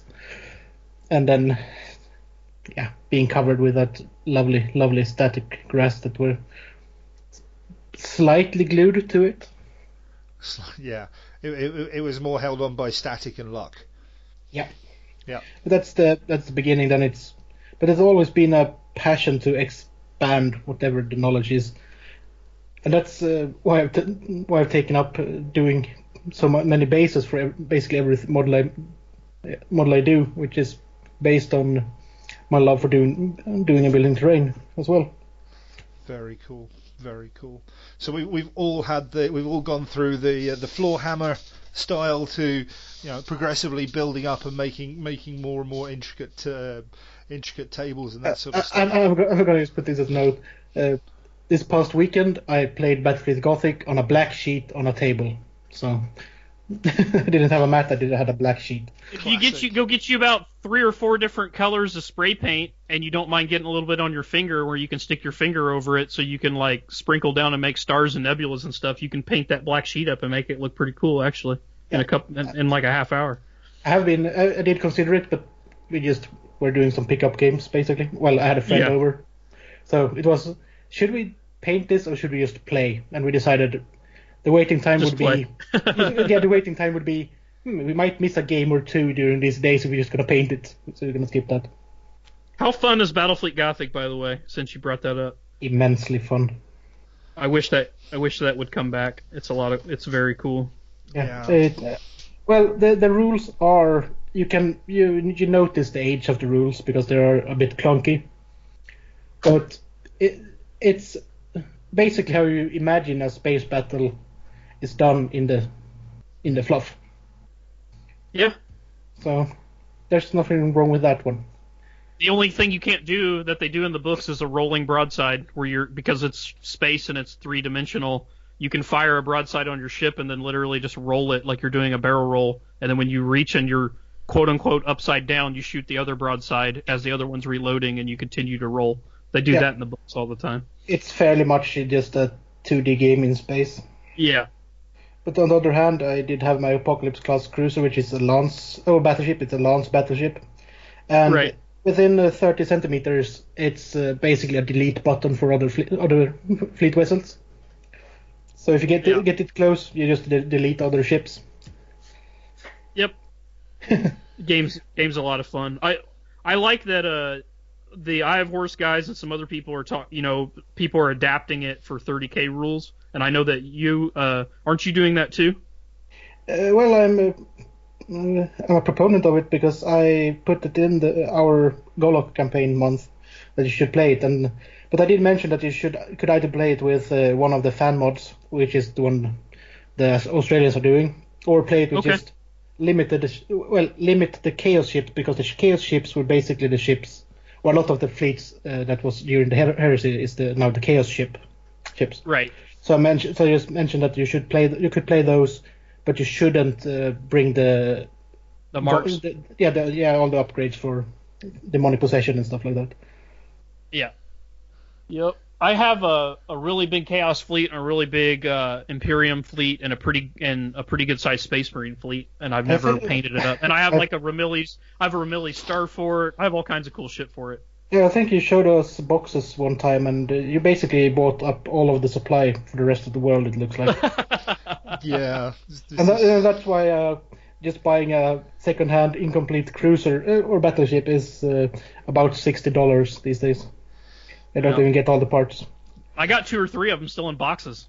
See? That kind of proves my point here. So if like us, you're out there searching for models for Battlefleet Gothic, the reason the prices are so high is basically Ryan brought up all the stock. So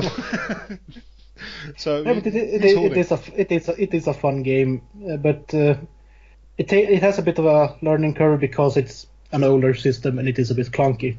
But yeah, we actually talked about it a fair bit in our last episode, don't we? Yeah.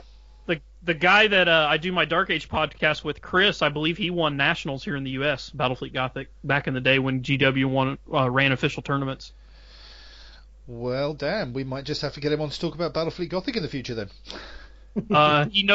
He's played more games than anybody I know. He can tell you anything about almost any game system out there. So yeah, he would be a good guest. Chris, make a note. I think we're going to have to make that happen. Yep. But no, Battlefleet Gothic is a great game. We actually, like I say, talk about it on episode 40, and I have a severe distaste for Eldar because, Eldar. Battlefleet? Yeah, we're still talking Battlefleet, but Eldar in general, but in Battlefleet as well, because it was like... Oh, you just need gun batteries. Chaos eats their lunch, because you just get long-range gun batteries. Shoot the shit out of them. Fair enough. I always played Space Marine, so it wasn't as strong as it could have been. The Space Marines are basically a point-and-click weapon because you have to face the enemy all the time with the front of the ship to make the most use of them. Ah, well, it was fun. It was fun. So let's jump back and sort of, as we sort of tangented off there into a very cool chat. When it comes to, I think we're in a position now these days where we are spoilt for choice when it comes to terrain, and sort of where it's evolved over the last 10 years, definitely the last 5 years. So we've got some sort of key points to sort of talk about here, and I think rather than jump into what I think could be a good, really good meaty subject, let's just sort of jump in and start talking about kits and third-party sellers and stuff. I mean, who do you have sort of go-to guys, Ryan, or is it something you prefer to make yourself? While we were talking, I sat and wrote a big list of all the stuff basically all the stuff that I own and go to whenever I want a piece of terrain, like where I go look first.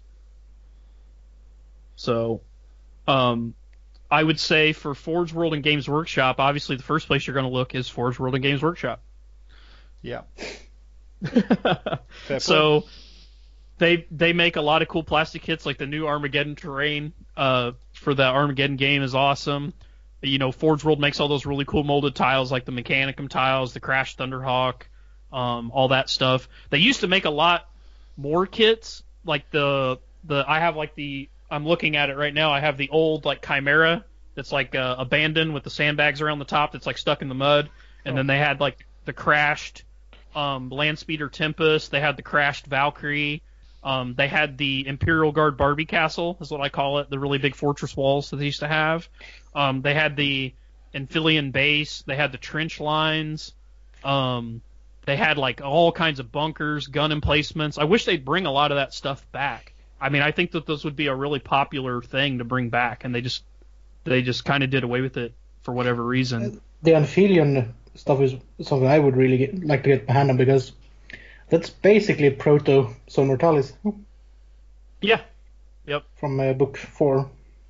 And that was the, like you said, that had the original Zone Mortalis rules in it, basically, because they had reaction fire and things like that they later on moved into the full rule set. Yeah, and it looked really cool. Yeah. So, oh, sorry, go ahead, Jody. No, I was just going to say, I'm totally with you. I mean, the sort of Games Workshop have definitely reinvigorated the game, big sort of jump with the terrain in the last 6 to 8 months, for sure. And like you say, there's some fantastic kits coming out. They've done their own boards, all this sort of stuff, scenic bases, because like I've said, I think bases tie into terrain as well. Some really cool bits out there. I really like the new the new objective markers that they've released. The little set, which has got like the drop pod and the Tyranid in a tank and all that sort of jazz. They're cool, but they're a little pricey for what you get. I'm not trying to like be that guy, but I like the kit, but I looked at the price and was kind of for the price. Yeah, I don't know how you feel. No, I again, this is the only other thing about Games Workshop stuff in general, is it is expensive. Not prohibitively, but it doesn't seem to scale. Like, for example, I'm just looking at it. I mean, it's in Swedish krona here, so I'll see if I can get it switched over to the UK prices. But you're looking at probably about £20 ish. I'm just trying to see if I can find it now. £20 for some of the terrain kits, which is like the hobbying kit that we were just talking about, the objective marker. Sorry.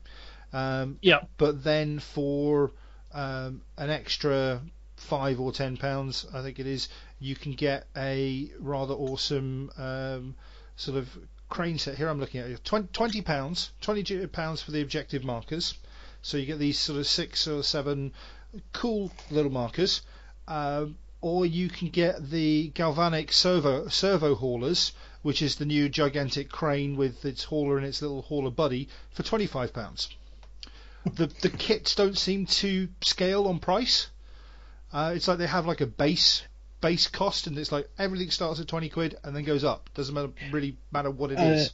I think that is a bit with their usual business market as well, because they only think that people would buy one of these, so they are more expensive because you would only buy one of the objective markers, but you might buy 2 or more of the servo haulers. I'm just purely. I just look and go, the amount of plastic in that versus the amount of plastic in that. Yeah, I don't know. Yeah, but that's why what I mean. It's a bit of a so to speak a tax on that set, because you're only going to buy one. That's why we're going to charge more for it. Fair enough. It's just, I think it's the one flaw in what they do when it comes to that sort of stuff. Because again, I'm looking at this hauler kit going, I'd actually get 2 or 3 of those because they're pretty awesome. I'm just saying, because what happened, I actually went to our local game store that we like a lot here. It's Sinclair Games. It's like our game store of choice, like in our area. And I went there and I had to pick up some other stuff. I actually went looking for the Blood Angel Jump Pack Chaplain with the wings, the newer one. I actually found him there. But while I was getting him, I saw the new objective markers, and I picked them up and was like, man, I might get these because I could use these, whatever. And then I just saw the price, and I was just like, man, I don't know. That kit just scared, the price of that particular kit scared me off. But I get what you're saying. It is cool. Yeah. I did see someone make a cool Magos conversion out of the Tyranid tank. Put it on a stalker legs and stuff like that. Oh yeah. That's one reason to buy it. Just buy it to make an objective marker of it. That's probably a waste of money. Yeah. So I will say that they're like city kits, like the whatever they call that, the Imperial Sector. Yeah, and there's the Manufactorum as well, I think.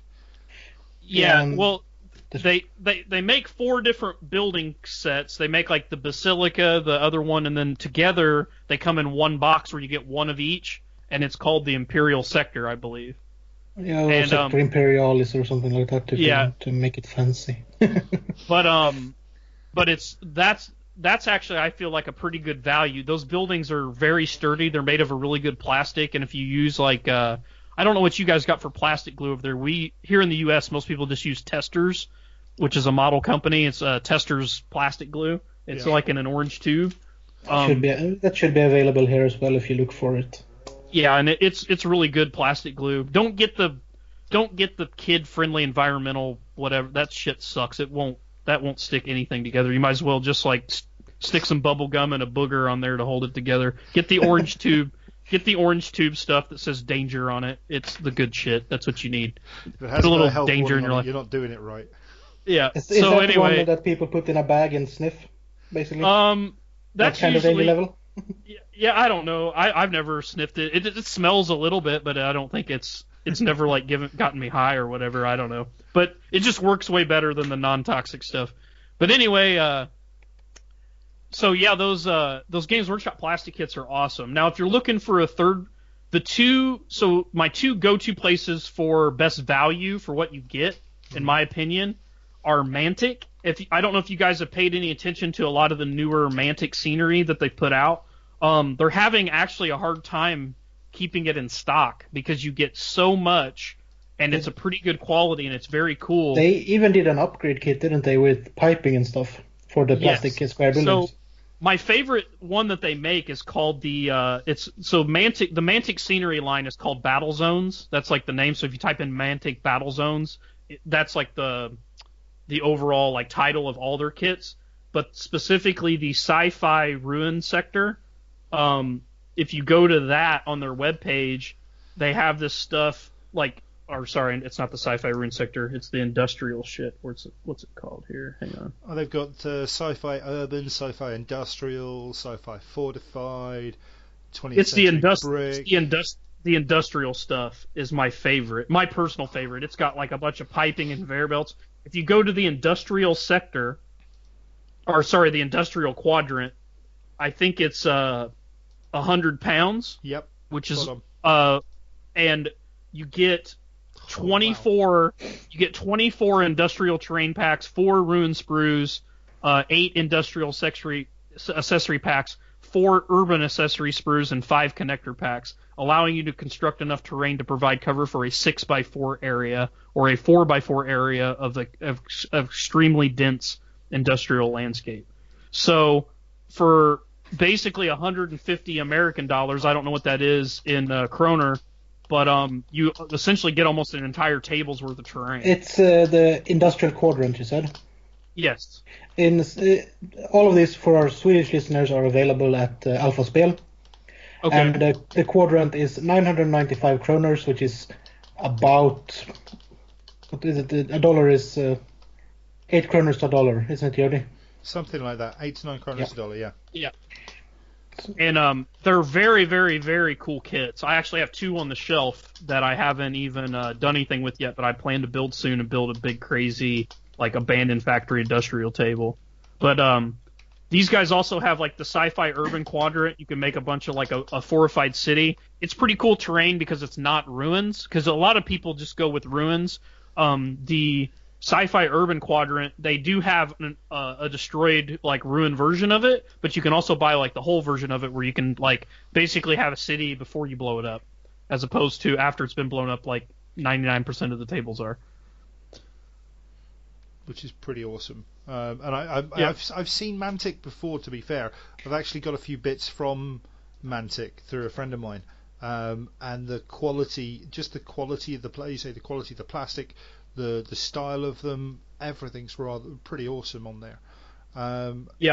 It's significantly cheaper. Like I feel like it's a much better value. Yeah, I would agree on that. They got quite a lot of different kits as well, so it's if you want the as far as style, value, you could buy in what you get. It's one of the better buys for third-party terrain.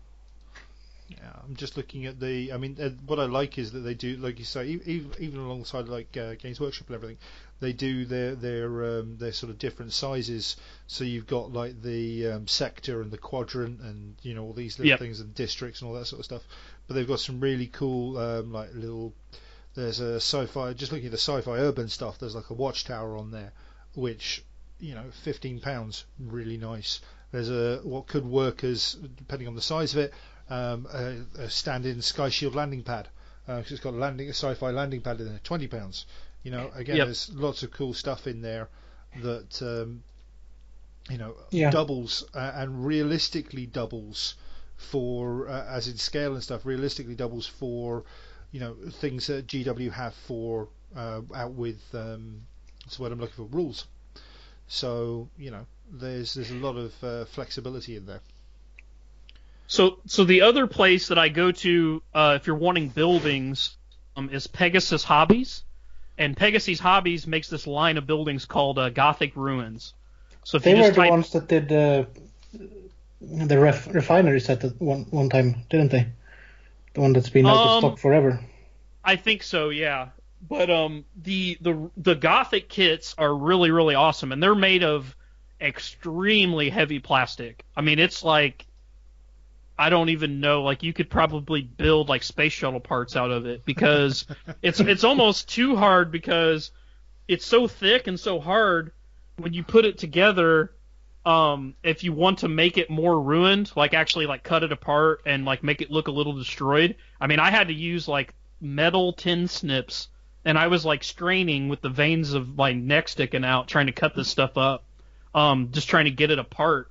I mean, it's hardcore stuff. So it's like if you want something sturdy, I mean, it's beyond sturdy. But once again, you get like a huge box. Like if you get the large ruin kit, it's like enough parts in there to build like 3 or 4 buildings worth of like that GW terrain for like it's like 30-40 American dollars for one box of it, and it's like getting 4 or 5 boxes of Games Workshop terrain. I'm just looking through it now, actually. Again, it's funny you should mention it. Again, just through some luck, I've been gifted some of the piping and stuff from these guys, and I had to take a Dremel to it to do any sort of damage or any sort of actual work to it if I wanted to reinforce the structure in certain places. So it is tough as fucking nails, excuse language, but yeah. it's solid as. And my kids have literally jumped on it, bent it, chewed on it. Thanks, Henry. Where it's been it's not really shown anything worse for wear. And again, I mean, I'm loving these the large sets. I'm just looking at one of them, which is it's called the Hexagon large set, which is really cool looking, like multi-layered outpost with rampways and points you can put gun batteries on and ladders and everything, and it's got this freaking Gatling gun thing on the side, and that's like $32, $32 US, which is They have the best bridge kit I've ever seen too. They have a bridge kit called the Tech Bridge. Yeah. I don't know if you see that. I'm trying to find it now. Yeah, the Techno Bridge. Yep. So that kit is really cool because the way it's designed, you get 2 end pieces and then I think 2 or 3 middle pieces. Uh-huh. And the way it glues together, if you bought multiple bridges, so say you bought 4 bridges, you would be wasting the ends, but you could make that thing as long as you wanted. Like you could just keep adding center sections, and it's extremely sturdy. So you could probably make that thing, 2 or 3 feet long, and then only maybe put like 1 support in the middle, and it would hold, any amount of weight that you wanted to put on it as far as miniatures go. That's pretty awesome. I'm actually looking at their bunkers right now. They've got some nice little square bunkers which would fit in almost any battle zone, any sort of theme you went for, which is pretty cool. And like you say, the Gothic stuff. I mean, there's like a cathedral kind of styled thing they've got going, and yeah, loads of really cool stuff in there. So yeah, that stuff is pretty awesome. I mean, Chris, have you got any go-to guys that you like to go to for scenery? I tend to build most of mine currently, but I've looked at a lot of because I like a bit of a different look and have a multi-purpose for my scenery because I don't have a lot of space to store all the terrain. Mm-hmm. So I've been looked at to get a bit dual value of it, and then I've been like, what are they called? The Warsenal company. Okay. And they make a lot for Infinity. They also are the because I'm into Dark Age, they're also the only company that makes actually licensed Dark Age terrain now. Yeah. And they got a lot of urban stuff, and as long as you don't get the obviously Infinity looking more of an anime-esque style, you can get away with it in both Infinity and 30k.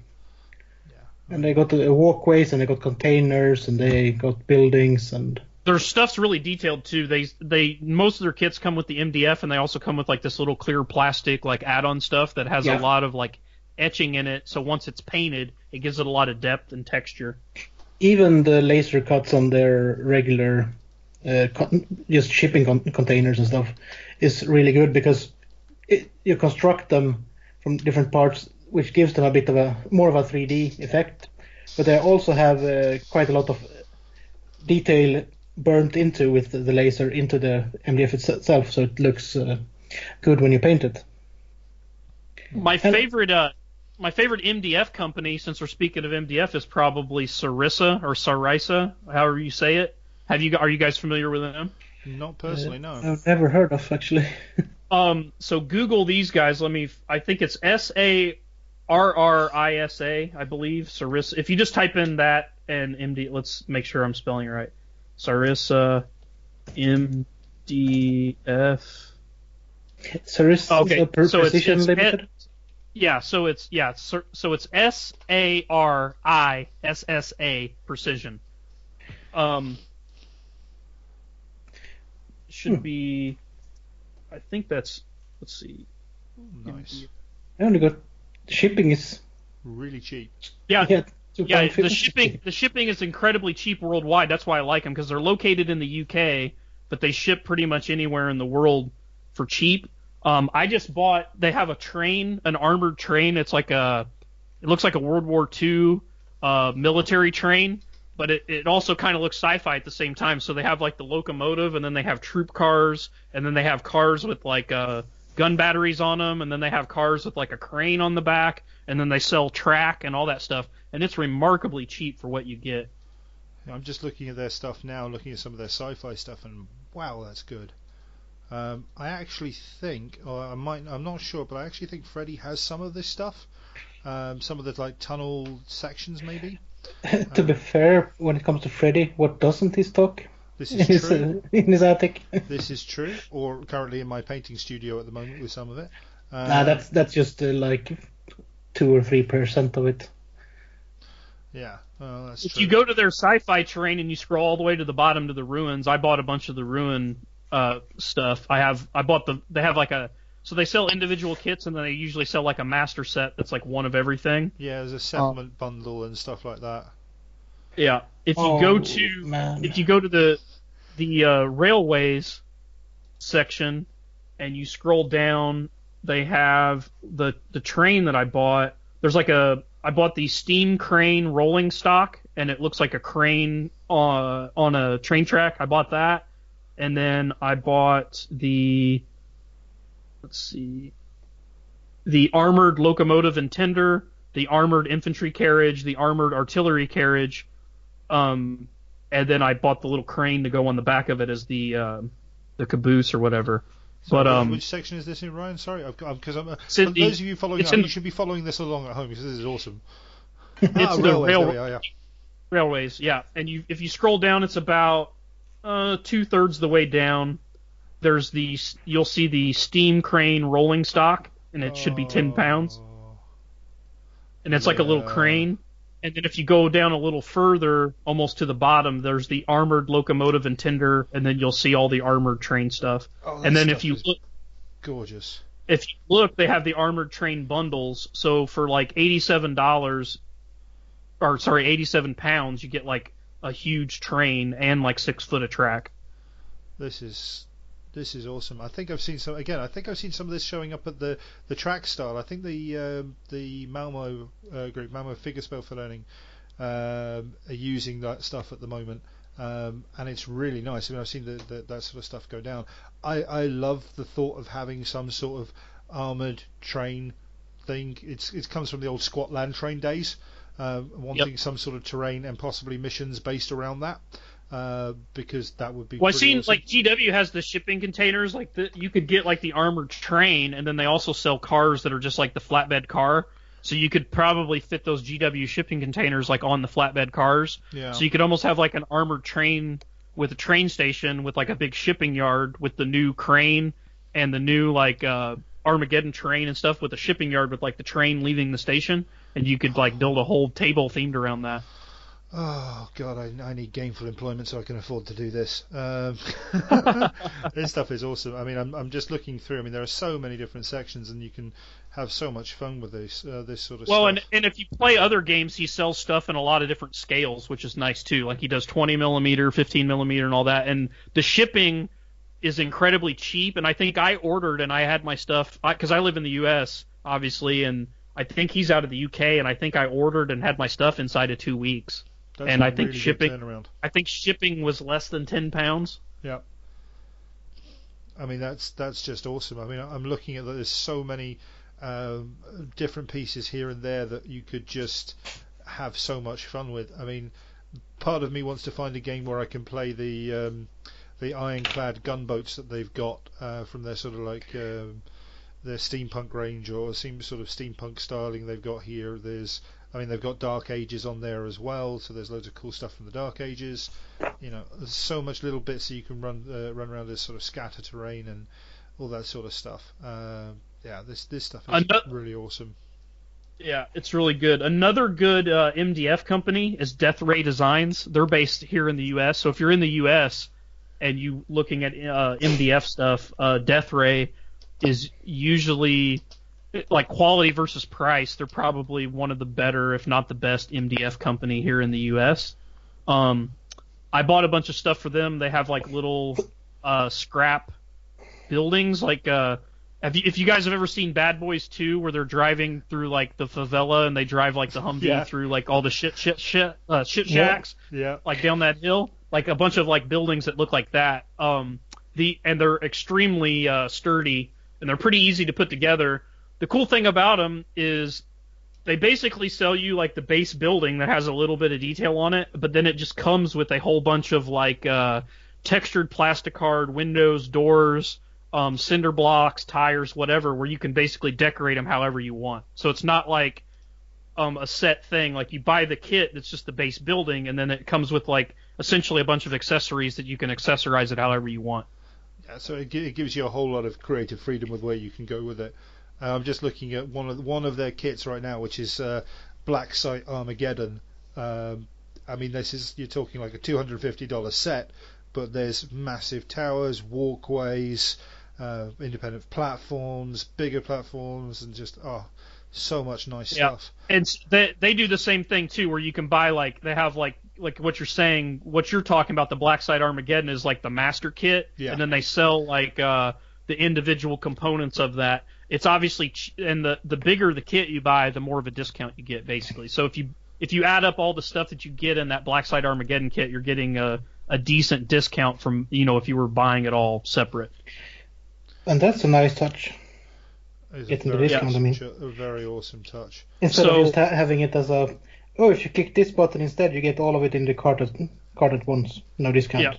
And they also, like, they're at Adepticon every year. I bought a whole bunch of stuff from them at Adepticon, and they usually run specials at cons and things like that. The people that work their booth are extremely nice. What happened was I'm playing in Adepticon, and I saw the buildings on the table because the Adepticon guys were using them. And I'm like, where are these from? And they go, well, Death Ray Designs. And they go, the booth is right there. The booth was literally, like, where I was playing near the end of the row, the booth was about 30 feet away. So literally in the middle of the game, when it was my opponent's turn, we were playing a team game, I go, hang on, man, I'll be right back. Roll whatever you need. And I walked over and bought like $150. And then came right back to the table and put the bag underneath the table and kept playing. Awesome. That's just brilliant. Like, hang on, dude, I trust you enough. Why? I gotta go buy stuff. Yeah, and so if you like that style, like so we were talking about like the little shit shack buildings, like the scrap buildings. Another company that makes those, but in resin, that the roofs come off and the interiors are done. There's a place called Miniature Building Authority. His is a little more high end because it's resin, and he uses like very similar resin to Forge World. But if you're wanting something that's very detailed, extremely sturdy, and has like interiors where the roofs come off and it's like fully interactive, he makes really cool stuff. He's based here in the U.S. too. And it's called Miniature Building Authority, and he does a lot of like modern games. Like he has his own game. I can't remember the name of it, but it's like a modern warfare game where you can play like terrorist, or like African warlord, like warband versus like, and then he's got like British, like modern British troops, U.S., modern U.S. troops, like UN troops, things like that. So he's got like a lot of like Arabic style buildings, Middle Eastern style buildings, those just all kinds of different terrain like you would think of like in our modern time. But he also does a lot of like old English style like medieval buildings and things like that, and they're all very high quality and made of resin. Very nice. I'm just looking at this Death Ray design stuff, and if anybody's looking for options for a Zone Mortalis board, go and have a look at their Black Site X section, the second page, and they've got bulkhead sections, and they do like a pack of 6 for $25, and these things would work really well as Zone Mortalis terrain. Literally just looking at it going, that looks pretty awesome. And they've got dungeon starters, dungeon table starters and stuff. I would just put out a note here that the Zone Mortalis game could equally be played in a cave or densely packed city. True, very true. I'm just liking the way that they've put these things together. They look very awesome. And I'm a bit annoyed now because I'm looking at the Sarissa buildings. And I am starting to plan out like a mechanical mining outpost with a train line to it. Yep, this is definitely gonna cost some money at some point. This is not a bad thing. I tell you what I do want to shout out though is one that I've used a lot for our event series. Or I say I've used a lot. Freddie's sent to me and I've built. Comes from Miniature Scenery. Sorry, not Miniature Realms. That's Stu's painting company. Out of Australia. Yeah, yep. Miniature Scenery. I have their city street tiles. That was my original city board, and I still have them, and it's one of my more popular tables here in our game club. So yeah, I have that's what I've had good experience with them. The War Store here in the U.S. used to carry their stuff. I don't know if they still do. The only problem with ordering it from the U.S. directly from there is the shipping, because it's so expensive. It's prohibitive that way. But you can maybe contact them and see if there are any U.S. distributors that you can get their product through to save you on shipping. But they do make extremely good stuff. Yeah, I mean I've built a number of their kits, like the generators, the administration blocks, basically their main sort of sci-fi range for that sort of stuff. And you can buy. They do like little barricade sets, craters, all that sort of stuff. It's all laser cut MDF. And it goes together really well. And there are some cool things out there. Like they do a lot of vehicles, which I like, because there's some options if you wanted to sort of add in little things. Like they've got heavy forklifts and stuff like that. But they've also got different vehicle options that you could conceivably use as a counts as. Like they've got this rather cool looking tornado sort of flyer, which kind of has a Valkyrie-esque shaping, but it's got giant rotor fans instead of jet engines, for example. And it, there's lots of cool stuff out there. There's like a Zephyr Penguin, which alone should be owned just for the name. And that's just literally like a one-man attack helicopter. I've no idea what you could use it for, but it looks awesome. I have Horse Tim's a big fan of their forklift. It's Yep. really awesome, and yeah, the forklift is very, very cool. And yeah, we love Tim as well. Love you, buddy. But there's just so many cool pieces on that kit, and one thing I haven't gotten around to seeing, you talk about the stuff you've got. Is that the battleground stuff? The big sort of 1x1 plates? Yep. The only problem, well, it's not really a problem. Because we're the weird ones, I guess, using standard. But those are in millimeters. Their tiles are in millimeters. So to get a 6x4 board, you end up having to basically get extra tiles and then cut them down, or it ends up being slightly larger than 6x4. I mean, how are they to go together and actually play on? Because these things. So I love the fact that they've got different depths in some of these. I mean, there's the Paranoia Road elevator panel. I mean, this is just like a drop-down elevator in this section. They're very cool. I love them. I've had mine for years. Like I said, basically what I did is, I bought enough to get it roughly 6x4, so it ends up being like 1 3/4 inches shy of 4 foot wide, and then like 1.5 inches wider than 6 foot. So being wider isn't too big of a deal, because you can, as long as you and your opponent are aware, you can just shrink your deployment zone or expand your deployment zone so that you still start 24 inches apart. You just have a little bit, 1.5 inches extra or whatever. Yeah. No big deal. As far as to get the extra width, I just bought a few extra tiles and then literally just cut them into strips so that they were like I said, 1 3/4 inches, which made it 4 foot wide. And then what I did is I took a 6x4 sheet of, well, it's actually a little wider than 6 foot, because like I said, it's wider. Yeah. But I basically took a board, cut to the size that I wanted, and then built a little lip around it so that when you put the tile in, they can't slide off. Nice. And then you can basically so it's like a tray, almost imagine a giant tray, and then I slot all the tiles in there. And I'll take some pictures of my city board using those tiles. I'll take some pictures of a lot of my tables, and I'll send you guys. And then if you want to use them for the show so people can get some reference, they can. But yeah, I'm a big fan of those guys too. Like I said, the War Store used to carry their stuff, so it was a lot easier for U.S. people to get a hold of. They may still. I don't know, but if they have a U.S. distributor, and you're in the U.S., definitely look into their stuff.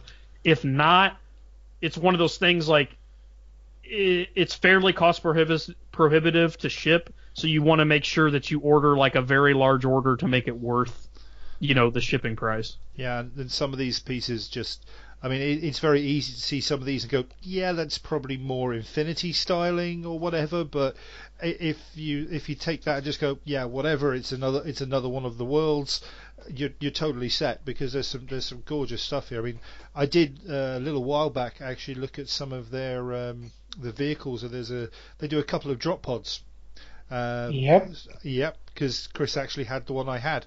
I still have it. You still have it, which is the Mark II transporter. It's a nice big piece of kit there. Big. I'm not sure if it's big, but it's a nice kit. It's a nice kit. It's chunky. So I mean, there's, like I said, there's loads of cool stuff out of these guys.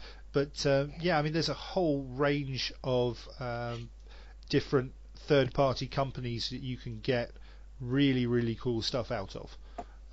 And really and truthfully, we're in one of those ages where it's just so easy to have so much choice and freedom on the table. I got two more that I really want to talk about. Because okay, go for it, man. Go for it. Say you just don't have time to paint stuff, or you're just you're not comfortable with your skill, but you still want to play with really great terrain. So Game Mat EU, yep, which is they started making a game, as a game mat company, making those really nice rubber mats. So that's the other thing we can maybe talk about after I talk about this, is mats versus the tiles that Games Workshop and Secret Weapons sell. We can talk a little bit about that. But so anyway, so they sell those. Their mats are really nice. They sell a wide variety of them, and they have like special edition ones that they only sell for like a limited time. And then once they're gone, they're gone. But they're pretty good. But anyway, they sell resin terrain pieces that you can buy either painted or unpainted, and they're very reasonably priced either way. And if you look, they have like a Mechanicum setup where it's like a bunch of like generators and things like that, and then they have one that's like a Gothic Ruins set, and then I think they have like a Badlands set, which is like like hills, like mesas, plateaus, things like that, and you can get all that pre-painted for a reasonable price, where you literally get it in, take it out of the box, and then put it down on your mat, and you're done. You don't have to paint. It's no fuss, no whatever. I have to say, I was going to mention this later on, but GameMat EU are actually one of our event series sponsors. Yeah, I was about to say that as well. Yeah, and I must also mention that since I mentioned Alpha Spill earlier, they are also one of our sponsors for the event series. So these guys, we actually have a large number of their pre-painted stuff, and they're awesome. And their mats are really, really good as well. Because I've got one sitting like 3 to 4 feet away from me, and it's super good quality. And again, I've got things like the industrial landing pad kit, for example, that's sat by my right leg at the moment, which needs painting up in with some details and stuff. And their stuff is really, really solid, and it's taken some serious punishment. So it's really good stuff. And we're very lucky to have them as a sponsor for our event series.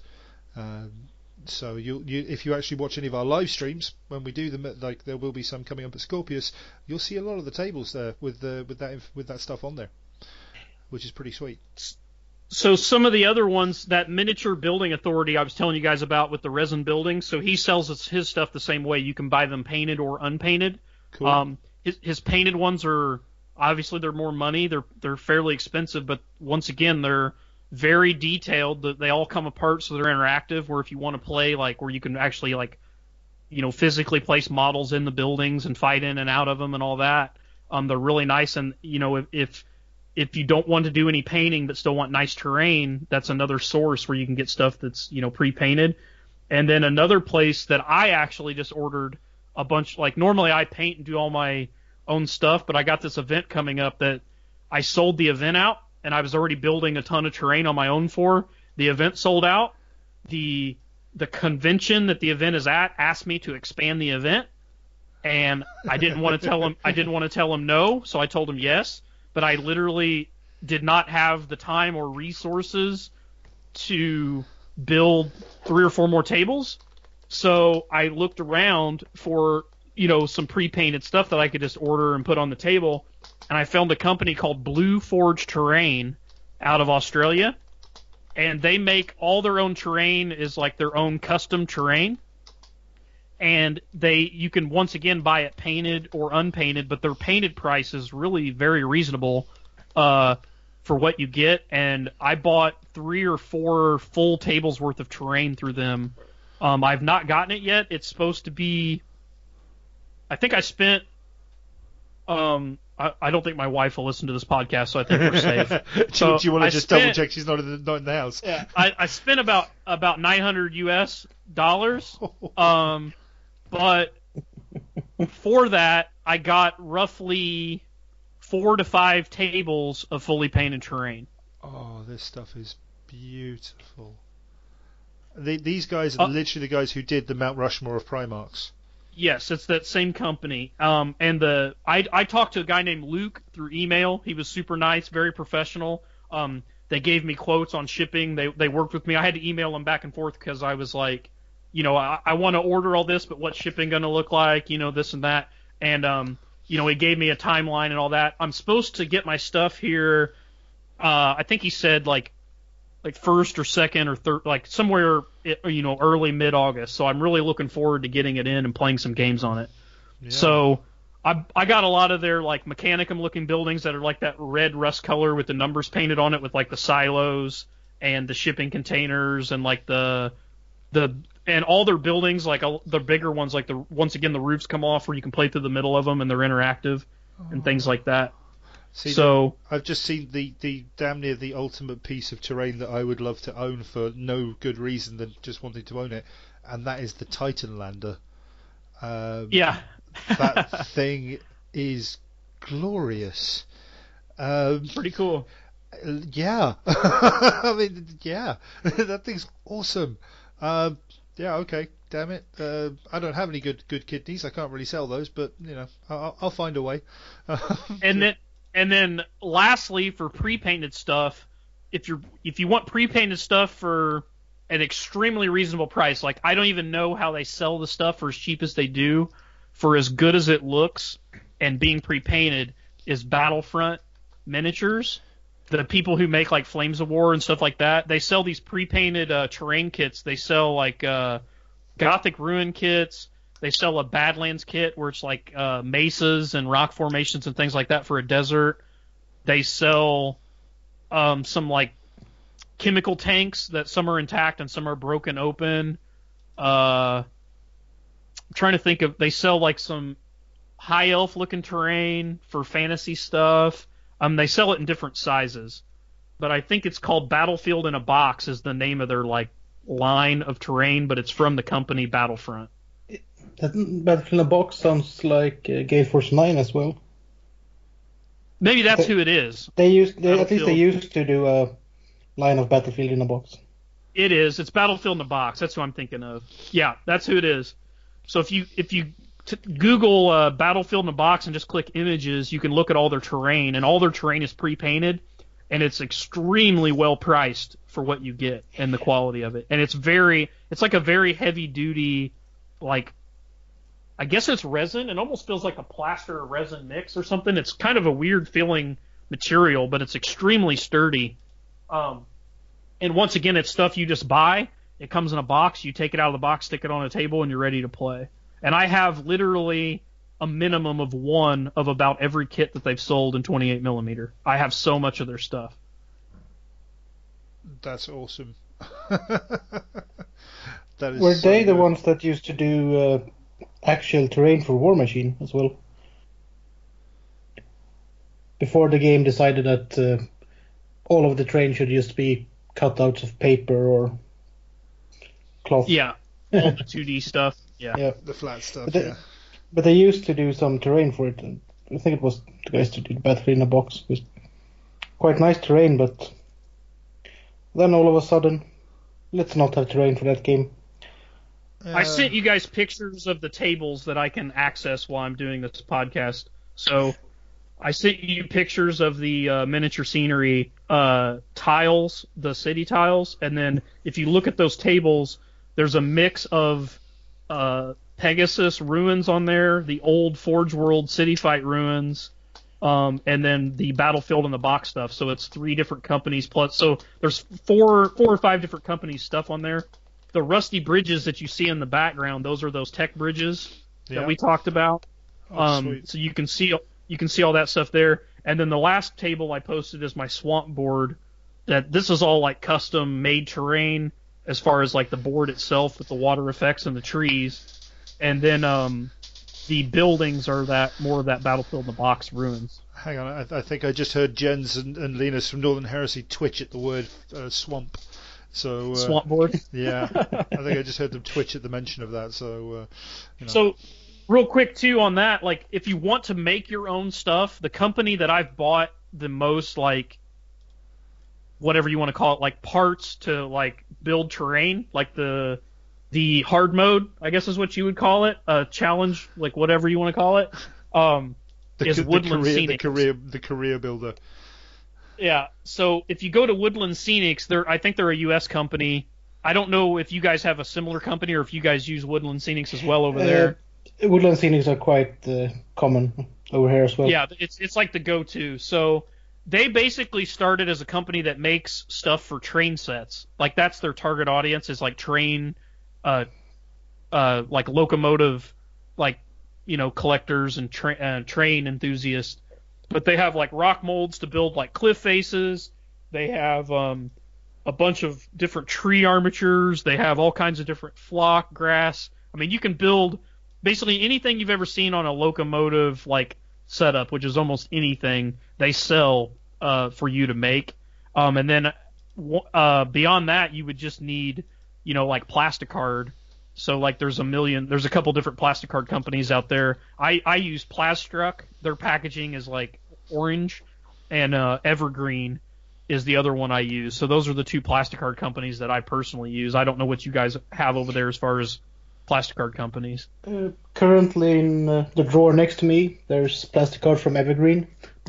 So. Yeah. I think that's the guys I've got actually as well, thinking about it. I've got the stuff somewhere within arm's reach, but I think Evergreen rings a bell. Yeah, I mean, actually, that when you talk about building your own stuff, that actually comes along nicely onto the next section. I mean, we've talked about where we've come from, where we look at stuff, and I think what's important is to have a look at what do you think of when you're actually trying to theme or build a table. Where does that sort of, for each of us, where does that sort of come from, and how do you then make that theme come alive? So I'll throw this one back out to Ryan as the guest. I mean, if you're going to build a table, where does the theme come from, and sort of where does the where does it sort of build from there? Well, first off, like we talked about, there's two, because you always need like what I call the foundation of the table, which is like the actual playing surface itself. So you really have like, I would guess like three options there really. You have like a mat, which could be like those GW grass mats that you roll out that just has grass on them, or you have these companies that make these really nice printed mats, like the we just talked about them, Game Mat EU. Yep. But there's several companies that make those that have stuff printed on them. So you have those options. Those are usually cheap options, and they're also fast because you don't have to paint them. Whatever, you just get them and you roll them out, and they're also really good for transport. So if you're an event organizer and you need like 20 tables and you're only it's just you and your friend, and you got to pack all this shit up all the time and take it to a store to play, it's a really good option because it doesn't take up very much storage space, and you can get it in and out of the venue quick, and it's still going to give you a very nice look. And then the second option is some of these pre-molded like plastic tiles, like Games Workshop makes the Realm of Battle tiles, or Forge World makes their Realm of Battle tiles, like the molded tiles in 2x2, and then Secret Weapon makes their own. Secret Weapons are they're 1x1s, they're not 2x2s, and they don't 100% line up with Games Workshop. The Game Workshop ones are about maybe a 1/4 inch thick, I guess, maybe a little thicker. The Secret Weapon ones are a little thinner, so if you put them next to each other, you're going to have a little bit of a lip of a drop off. It's not a huge deal because you can get that what's that blue? It's like a blue. Or not blue. It can be any color. It's like a foam, a real thin foam that you like put on people put them on the bottom of lamps or any type of like craft stuff. It's like a craft foam that you can glue to the bottom of stuff. Oh, it's the sort of non-slip stuff. Is that what you're thinking of? Yeah, I don't know exactly. More of a felt. Yeah, it's a foam, but it's real soft. It's almost like a foam padding, and I see a lot of people like. It usually comes on the bottom of, like I said, like lamps or something heavy that sits on like a coffee table so it doesn't scratch the coffee table. But you can buy it at a craft store. It's just the right thickness that if you glue that or stick it underneath your Secret Weapon tiles, it'll raise them to the level of a Games Workshop tile where you can actually mix the two if you want. That sounds really nice. Yeah, so you can mix the two. So anyway, that's like the second style, and it's a little more money and it's more work because they don't come painted obviously, so you have to paint them. And then as far as transport, they're heavy and they take up a lot of space.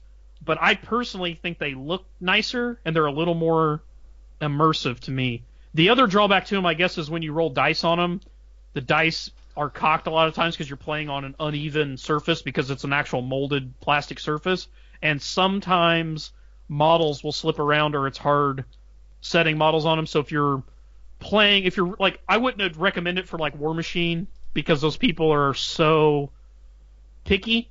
Like everything is like down to whatever, like they couldn't handle, like it would make their brains explode trying to play on this uneven surface that the models are slipping around.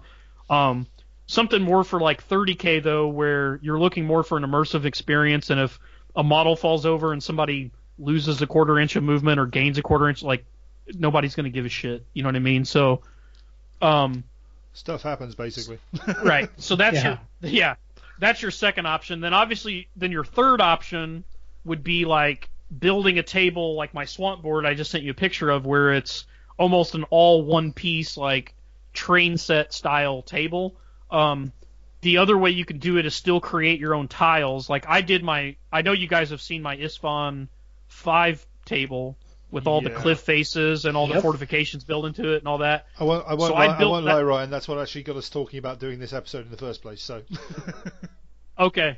Well, I'll give you guys a picture of that too, so you guys can post that up. But please do, man. I made that out of 2x2 tiles, so you can rearrange it so it's almost like a homemade Realm of Battle board.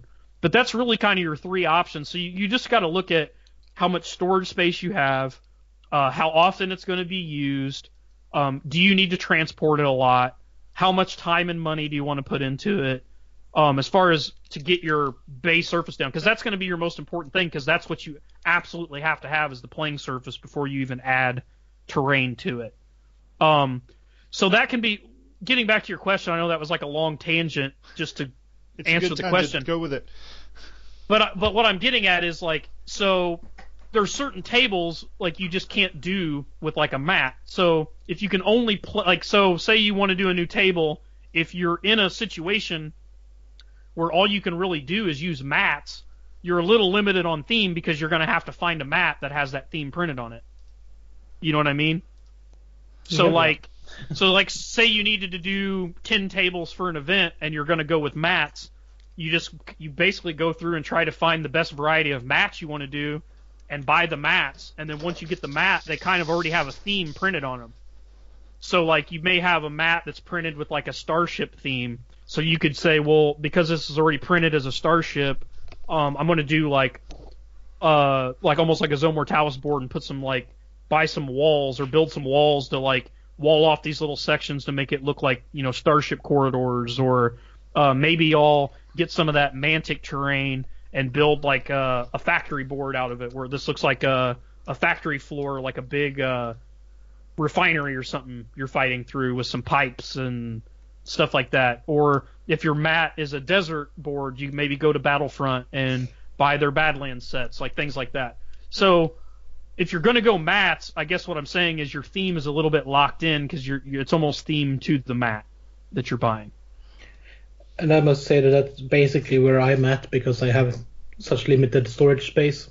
So I have to basically make the terrain match more than one mat in most cases. Yeah, but that's not the problem if you do like containers and pipes and stuff. But that can easily be moved around. Right.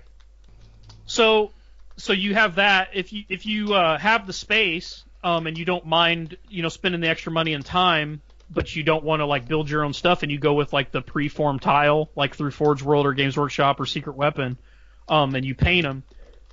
That you're not at that point. You can start, you know, branching out, because you can add to those tiles or leave them stock standard or whatever, but you can paint them in different color palettes and theme them in a little bit different ways, so it opens up your options even more. But for example, let's say you buy the Games Workshop City street tiles, the Sector Imperialis tiles. I mean, you're still pretty locked into a theme. You know what I mean? It's still like you're looking at like more of like an industrial city looking thing, so you can put like ruins and stuff on it, but you're not going to be able to go, well, I'm going to build a desert board, but these are the tiles. You know what I mean? Like that's not going to work. So you're not as locked in, but you're still locked in. If you buy like the generic blank, like the original Realm of Battle tile from Games Workshop, or the Rolling Hills tiles from Secret Weapon, those you can paint as grass, you can paint them as desert, you could paint them as snow. So at that point, you can really start, you know, branching out and really bringing a theme to life. Like, so you could at that point go, you know, I want to do a snowboard, like a snow theme Arctic board that's also like an ICBM base that has like a big missile launch facility or something on it. And then, so you could look at getting like the generic Realm of Battle board or that Rolling Hills from Secret Weapon, and then add to the tiles or build the tiles up or whatever.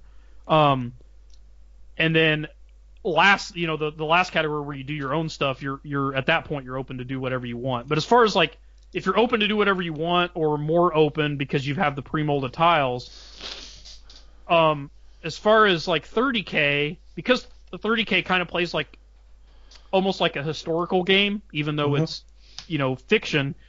I read a lot of the I own all the black books, and you read through those for fluff ideas. Maybe you find a battle you like or something like that, and I just get these ideas, lodged in my head. Like, that's why I built that Isstvan 5 board. I was reading about Isstvan 5. I knew I had a Salamander army.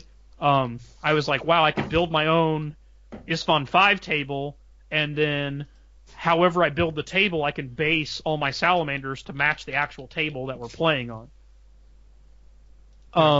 And if you look in book 2 and book 3, there's a lot of artwork that is, how Forge World does their artwork where it's they actually take models and then they like Photoshop them in and make the backgrounds look real using their actual models, which it's a really good resource because you can look at those and go, well, I want to make some terrain that looks like this. So I just looked at those photos and tried to build terrain that looked as close to those photos as I could. Yeah, which is the best way of doing it. I've literally just been thinking about, we're talking about sort of with the one thing I would say is when you with the universe that we play in at the moment with 30K, especially the sort of because of the Great Crusade, you can get away with a lot of generic Imperial terrain and tie it in with weathering. Because you can drop large concrete buildings into a snowscape or a desertscape, and to then make it tie in is just add some of those colours in the weathering stage, and because that's literally how they, how it was. It's I've done it from everything from Aegis defence lines to, like I talked about the Imperial sector buildings earlier, throwing it on there just enough to tie it into the base, the table itself. And so you can go out and get those more generic pieces if that's what you're, if that's what sort of either budget or if you're not sure about what to go for something more generic and just play on the fact that it's a gigantic war machine that drops prefabbed concrete buildings in, or 3D prints them on site. I don't know, however it is. Help. I think a bit of inspiration for that could be found in Angel Exterminatus. I was about to suggest that. Yeah, when the Iron Warriors built their fortress around the Eldar ghost buildings. Yeah, or when they just basically atomically leveled an area to build an amphitheater for Fulgrim to circle jerk off on. That table is beautiful, Ryan. That is absolutely gorgeous. We're gonna put up. Oh yeah, we're gonna put up all those pictures. Sorry guys, I promise you we're gonna do that. And it's a bit late to mention it now because we're probably going to mention it in our intro, which we will record after this, for the vagaries of recording. But we're gonna mention that there is an accompanying album with the tables we're talking about while recording. Basically, we're going to show all of Ryan's work off and go, this is what you could do, as inspiration. This is what Ryan has been talking about for... and what we've been falling over as well. Yeah. Yeah, so that'll definitely be out there. It makes it a bit better than just going, we talked for 2.5, 3 hours about terrain and talked about specific terrain and then never showed it off. Yeah, which we've done describing before. Terrain. Which we've done before. So like that's the nice thing about 30K and 40K, because the universe is so broad and expansive, and because you're playing across an entire, galaxy. There's going to be like almost infinite variations of landscapes, buildings, structures, whatever. You can pretty much get away with anything. So I play this other game, Dark Age. So Dark Age is set on a single world. So it's a little harder to get away with. So, like, if you're playing a game system where you're locked on a single world, you're obviously kind of restricted to terrain that would fit with that particular universe. So for Dark Age is essentially set on a world that's like, so you know like how the Mad Max universe is like if modern times, the times that we're living in now, totally went to shit and then regressed, to where it's like a giant apocalyptic desert wasteland, but the peak of technology level was where we're at now, right? Yeah. I thought it was a documentary about Australia. Yeah. So Yeah, so Dark Age is like if you had Infinity, so if you take the Infinity universe, but it was all on one world, and then something happened to make it into Mad Max, but the pinnacle of the technology was at a level of that the Infinity game system's at, but now it's regressed into the atomic wasteland. So that's the setting that Dark Age is in. That sounds really interesting, actually. So it's cool because all the terrain I'm building for Dark Age, because of how open 30K is, and because they're the same scale game, they're both 28 millimeter or roughly, the same, like roughly 30 millimeters. You can, I can use terrain for both games, but I've had to be a little like more careful about what I pick with Dark Age. That's why I had to build these 5 or 6 boards I was telling you about for this event coming up, because I'm running this Dark Age event, and a lot of the Dark Age scenery and the way they describe it, and if you read a lot of the fluff in the game and the historic battles in that game, they take place on like a lot of like rocky, barren looking like desert landscapes. And then they have a lot of like scavenger outposts, which is like it's the second Mad Max's Road Warrior, right? Yeah. Yeah, because there's Mad Max, and then there's Road Warrior, and then Thunderdome, and then the newest one. So Road Warrior, you know how they have like they have like a scrap-looking fort, and the gate is literally just a bus with a big armored side that they drive from left to right to like close the gate, and they have like a tower with a flamethrower in it and shit like that. It's all like ramshackle looking. Yep. So I'm building a fort that looks like that, that's surrounded by like a bunch of those scrap buildings from Death Ray Designs, and then I'm using the tiles from Secret Weapon, the scrapyard tiles, to tie all that in together. So I'm using I've totally scratch built this fortress, then using the Death Ray kits, and then using the tiles from Secret Weapon. So even though those are all like from 3 distinct sources, if you paint it all whatever, you keep that theme running throughout, you can pretty much make a lot of different companies' stuff work together. So I mean, that's kind of how I come up with a lot of my themes. It's just like I just read into the fluff of whatever game or storyline I'm trying to recreate, and really just try to like take notes and pick things out. So when I did my Isfon board, going back to that, I listened to all the Horus Heresy audiobooks that took place during the Isfon 5 fighting, and anytime they mentioned what the terrain was like or where they were fighting, or like there's a scene, I can't remember the name of it's one of the Salamander books where it's from the perspective of Vulcan when they make the original orbital landing and they're pushing forward and they're fighting Death Guard, and they have to push into this Death Guard trench line, and the trench line is supported by this cliff face with all these openings in it, and as they're clearing these Death Guard trenches, there's more Death Guard coming out of these openings in the rock face to reinforce the guys in the trenches, and then like Angron comes up over the hill, and there's all this crazy shit going on, and there's fire and smoke and shit everywhere. Like, so I was reading that while looking at the art in the book and taking notes, like as I was painting, just like painting miniatures, and listening to the audiobook and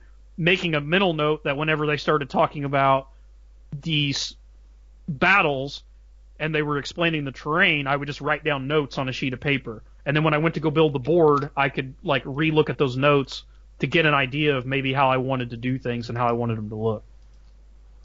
Yeah, that is probably the only way to do it if you want to get the full flavour, because just how well they describe everything is amazing. Yeah. And then sometimes it's like this show, like I told you guys about certain terrain companies that you hadn't heard of, and same thing will happen to me. Somebody else will be like, "Oh, have you seen so and so stuff?" And I'll be like, "No, I haven't." I go to the site. Maybe they just have a piece of terrain, like one piece of terrain that I'm like, "Oh my god, look how cool this thing looks! I have to have this." Like you were talking about the Titan Lander. Oh god. So you get a piece of terrain like that. That's a big piece of giant centerpiece of terrain. then you can literally go, well, I want this one piece of terrain.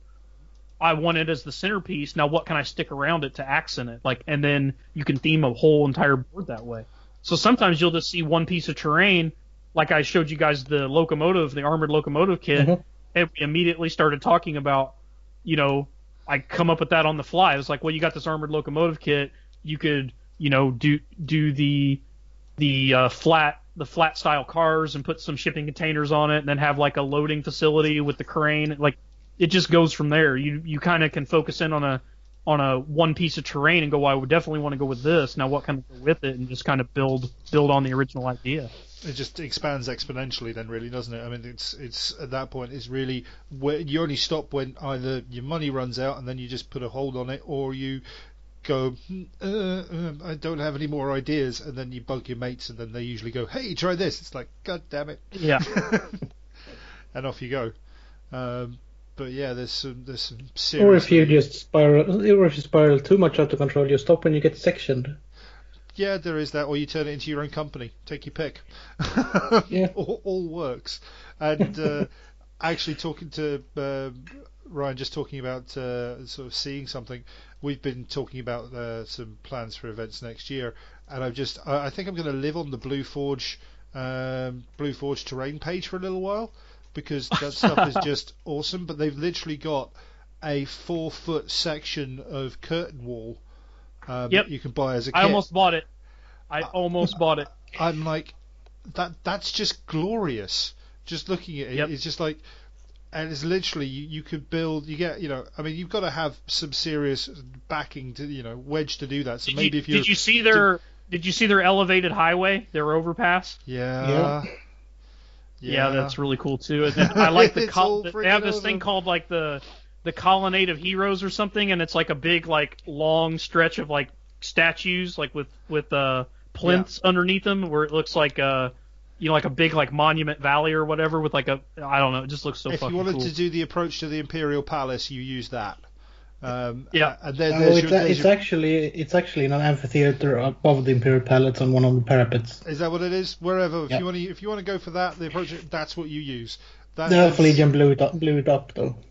You use it anyway, man. Damn it, you just do it. But the elevator. So anyway, I'm hoping to get my Blue Forge stuff here in a couple weeks, and when I get it, I'll definitely make sure I'll set it up, because I'm painting the secret weapon tiles to set it on. I have some GW generic Realm of Battle tiles and some secret weapon Rolling Hills tiles that I've painted in like a desert theme, and then I bought from Blue Forge.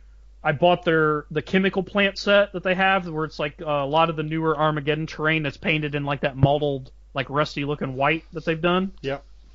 I bought a bunch of that, and then I bought a bunch of their like factory stuff. Like there's like a large factory, and then like a water treatment plant and some things like that.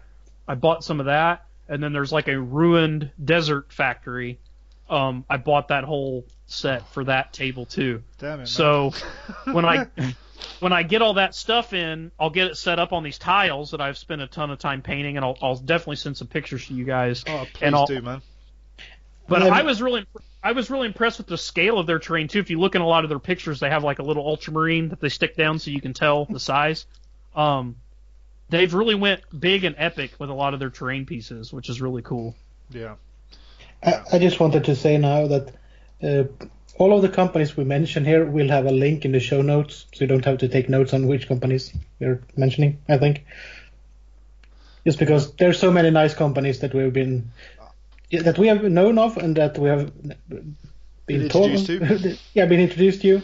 So we're gonna write them down for our own sake, if nothing else. Yeah, no, I've been making. I won't lie. I've been making a bookmark folder as I've been going along, and every time we've just been adding them in as I've been going along. So there's so much cool stuff.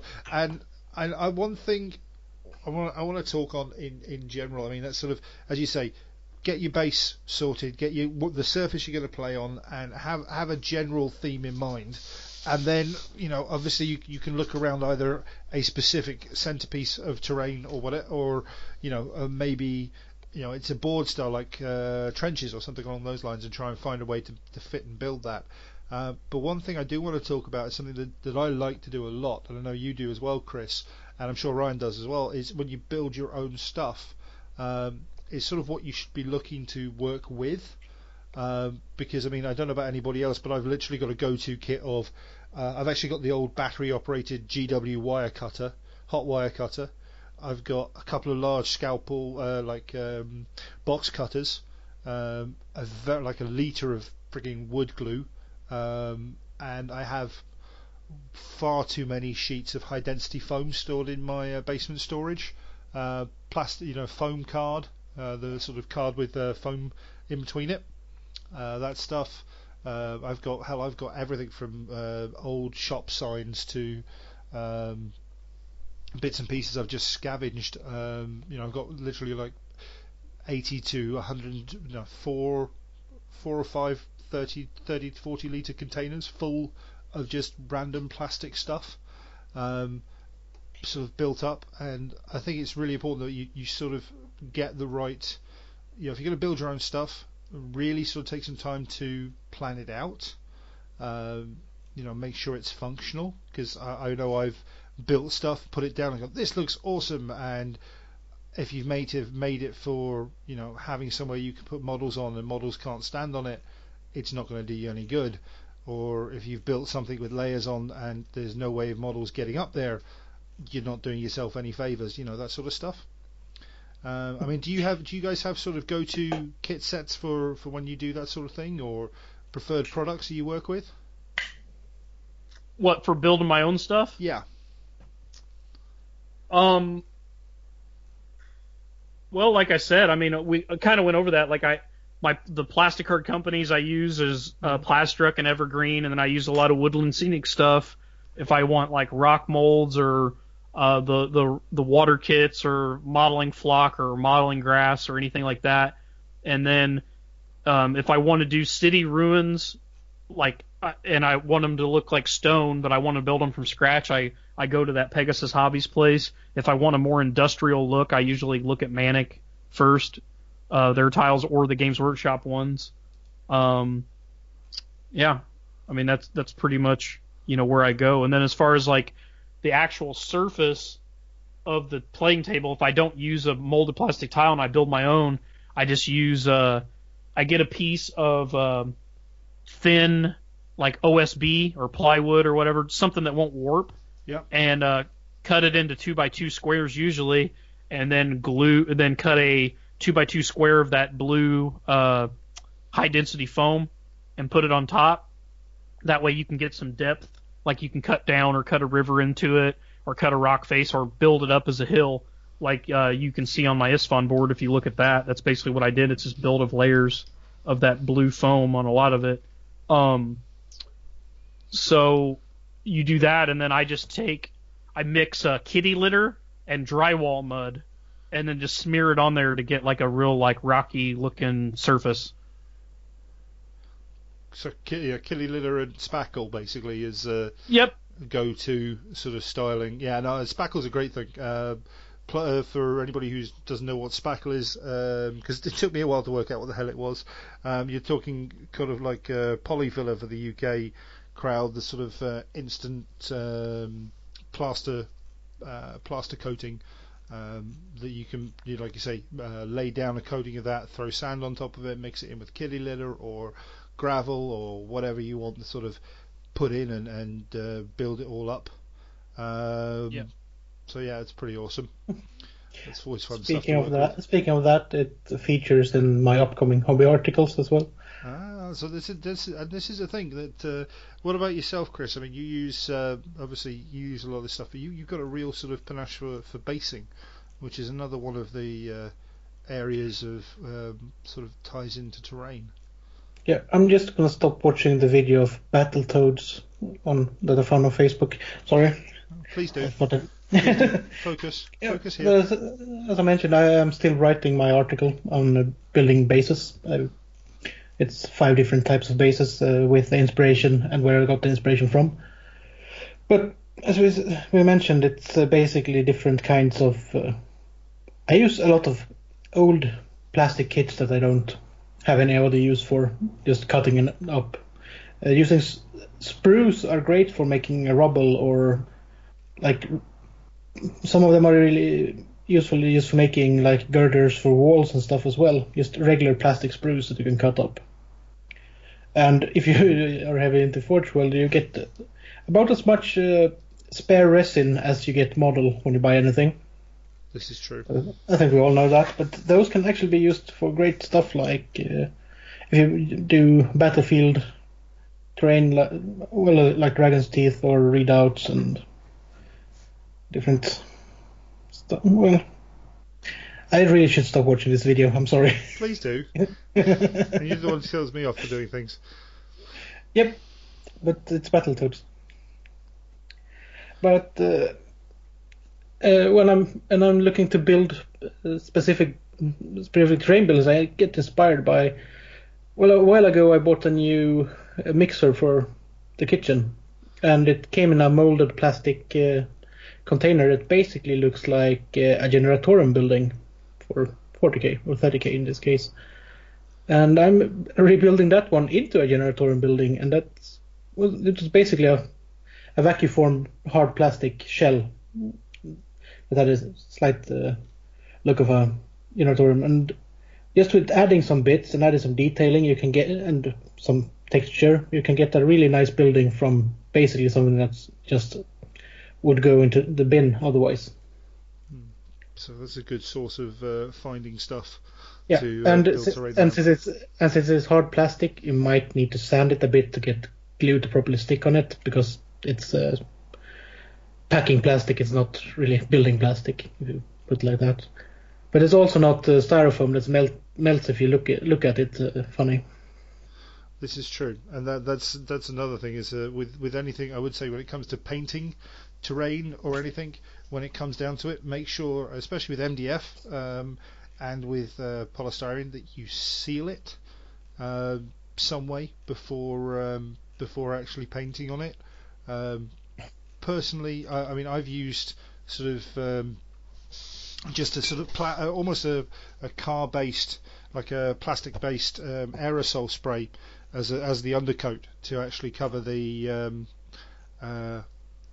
cover MDF. But I've also mixed in, PVA to like what the large artist acrylics that you can get, or kids acrylics that you can buy. If you just want to seal it, just water down PVA and a couple of layers of that over. That works as well. That even works on styrofoam.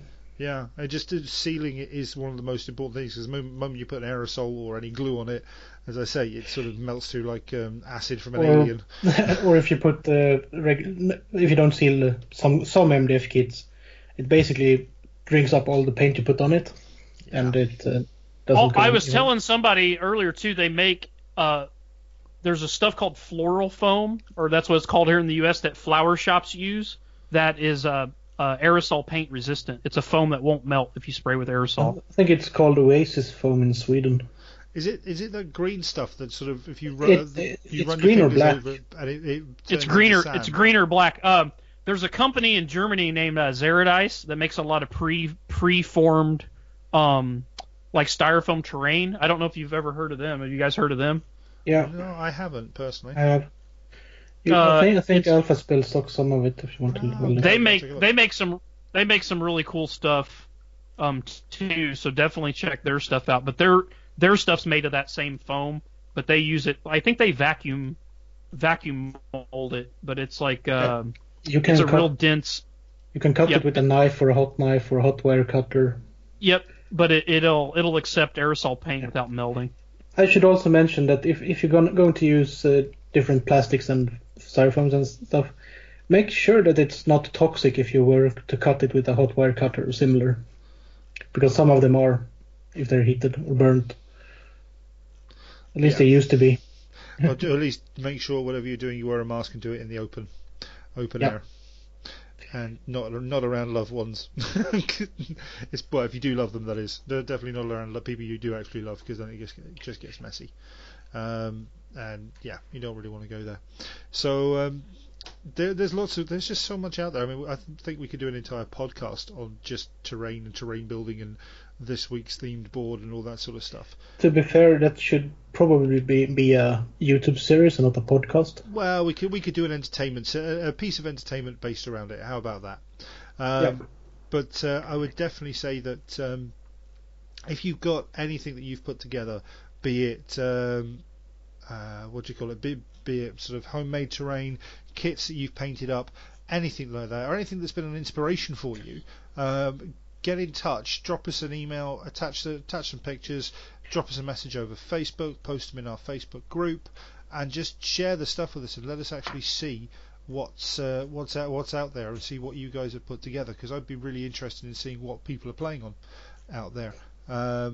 And you know, I forwarded you about 20 different table picks, Jody, to your email, the Painting Chap email. Got it, mate. I've literally just had I've got a notification that a large file is coming in. So there you go. I will take a good look. I'll take a look at that. But you know, again, we'll put these sort of stuff up. But share what you've got out there as well, and you know, show us what's there. There it is. Show us what you've got, and let's just have some fun with talking about terrain. And I hope I can attain this level of terrain, Ryan. This is gorgeous. I'm going to come and move to your place at some point. Just, you know, randomly knock on the door and go hi. Well, you can always come and game in my gaming dungeon anytime you want to. That's a dungeon I would quite happily be in. Tim and Michael are, you know, they're coming over for Adepticon, and I think they're trying to work it out where after Adepticon they come back here and stay with me for at least a couple days or a week or whatever. So they'll get to experience it. So it'd be pretty cool. I have a feeling. I always like having people coming over and visit. I have a feeling that talking about Adepticon, there are obviously talks and plans ahead for that sort of stuff. And for me, it's just, you know, usual thing. Gainful employment, you know, being able to actually afford it, then I'll be there, and if I can, then hell's yes. And it doesn't matter who's going. I'll just rock down and bring my own warriors, and we'll just game for a while and have some fun. Because that sounds like a hell of a lot of fun. It's always an open invitation for here. If you can make it here, you can obviously stay here for free. So it wouldn't cost you anything once you make it here. So this is why you are the most lovable man in Heresy. As Freddie says, team perfection, man. It's all about the love, and yeah, I know he's itching to get back over to Adepticon, and he's just kind of gutted he's not here for this chat as well. But you know, there's only so much bromancing we can do, and Freddie would take it to that next level. Yeah. So I think before cause we kind of reaching a sort of natural point on this one. Before we go, is there anything other you guys want to add, just as sort of like a final sign off on talking about terrain? No, I mean, other than it's just like anything else, like, you know, practice makes perfect. I know people, they look at things and get intimidated, but I mean, I didn't, like that ISFON 5 board I built, it's not like I, you know, was like, hey, I want to build a board one day, and that was the first one I put out. You know what I mean? Like it's something that it's just, you just have to work at over time, and you can, there's a ton of YouTube videos. You can ask, you know, people for advice. Like, I mean, if anybody asks me anything, like, I'm fully open. You know, I don't have any secrets in the hobby community. I mean, I'll help people with lists, whatever. And I've not even, you know, I've never ran into anybody in this community that's like, oh, I don't want to tell that guy that, because then, you know, he'll have something nicer than me or what, like, you know what I mean? So yeah. Don't be afraid to ask questions. Don't be afraid to experiment, and don't be intimidated. I mean, everybody's got to start somewhere. And the only way you're ever going to get better and get to a certain level that you want to is to continually work at it. It's not just going to, you know, happen for you, I guess. You do have to put the work in. Yeah, it's like anything, just put the effort in, get out there and play and see what you like. And, you know, personally, I found a theme. I'm a big fan of the Red Planet style. So that's sort of become a theme for me, for my boards and gaming and basing in general. But you know, again, like you say, like you've got so many different boards out there and different armies, and you know, you can just go nuts basically with what's out there and have a whole lot of fun with it. Chris, any last thoughts? And learn from. Oh, sorry. No, go on, Ryan. Get out there. You're our guest. Get out there. Learn from other people's mistakes. Like, that's a good reason to ask somebody. Like, I've had projects that were a total failure, or maybe I did it one way and it just like did not work, and then I went back and did it the other way. Or maybe I may even have something that looks really good to you, and you're like, man, I really like this, and I go, yeah, it's really cool, but if I could go back and do it again, I would have done this differently because, you know, it would have, you know, make it more playable, or this would have been sturdier or whatever. So definitely ask around and ask questions whenever you see something. Try to get some insight into how they did it, because it could, you know, usually you learn through experience. So being able to get advice from someone else or learning from someone else, you're basically can, if you actually listen and take what they have to say and apply it, you can avoid a lot of the mistakes and pitfalls that, you know, they had to suffer through to get to where they were, and it kind of jumpstart, and you can get to a higher level in a very fast way. This is all very sound advice. Chris, anything from you, buddy? Well, I would like to second what Ryan said, and if someone makes a really cool table after advice, or even before they get the advice, they should really just show it off and possibly invite people over to have a game on it. Because if you have an awesome table and it's not gamed on, it's pretty useless. It's a really big display board otherwise. Yeah. Also, I can also say that having worked in basically an architect model shop, that really helps, but it's not a requirement to build terrain. Yeah, that's very true. It's, you know, you can gain skills from everywhere, basically. Yeah. You can also think outside the box, like we talked about. A lot of people, you can look outside of the traditional miniature wargaming community to sometimes learn skills. Like you could maybe nobody in your area builds crazy Warhammer tables, but maybe somebody builds really cool train sets. So maybe sign up, like if say there was like a local locomotive, like hobby model locomotive club in your area, you could sign up and do that and maybe join that club, even though you're not necessarily interested in building model trains. Most of those skills, or all of those skills, will transfer over in building a Warhammer table. I'm doing this with painting. Me and Scott are looking into signing up for a historical, like, model tank, like painting actual, like, World War II tank classes and weathering them and stuff. Obviously it has nothing to do with 30K, but I should be able to, you know, if I can paint a Tiger tank and fully weather it and make it look like an actual real Tiger tank, that will transfer over for me painting a Leman Russ. Yeah. Oh, for sure. And that was my benefit from actually working in a model shop, is that I got to learn a lot of skills that would probably not be like day-to-day skills for hobbyists that do Warhammer stuff. But it really helps when building terrain, and just have that extra layer of experience to work from. And that's why it's really important to, if you're new to this, or if you're experienced, talk to people, ask around for tips and tricks, and just expand your knowledge base, basically. One thing. I mean, I've come from. I've very much learned a lot of my stuff from the do it, fail, do it again. And try different things, and, you know, don't really put a boundary on it. But a couple of points I would say is local gaming clubs. Find out where your local gaming clubs are, even if, as Ryan says, even if it's not 40k or 30k, but get out there and go see what tables exist, if nothing else, and try and game on them. Because if you want to see what it's like gaming on a table that's covered in rolling hills or deep crags or whatever, get out there and find where they are and have a play on them and see what it's like. Get involved, learn, you know, build terrain with people. Especially if you're lucky enough to have like a group of friends who enjoy that sort of stuff, or gaming, you know, make it a group project to build some tables, or a table if nothing else, and get involved and just make it enjoyable. And, you know, you'll find you'll learn something from someone somewhere as you go along. And movies. Look at movies. There's a great movies, the History Channel, anything along those lines. Any sort of visual and instructive. It's pretty far stretch with some movies, but, you know, for example, you want to look at jungle terrain. Predator immediately springs to mind. If you want inspiration for a really cool space station, there's one in the beginning of Rogue One. Yep. That's enough praise for that movie.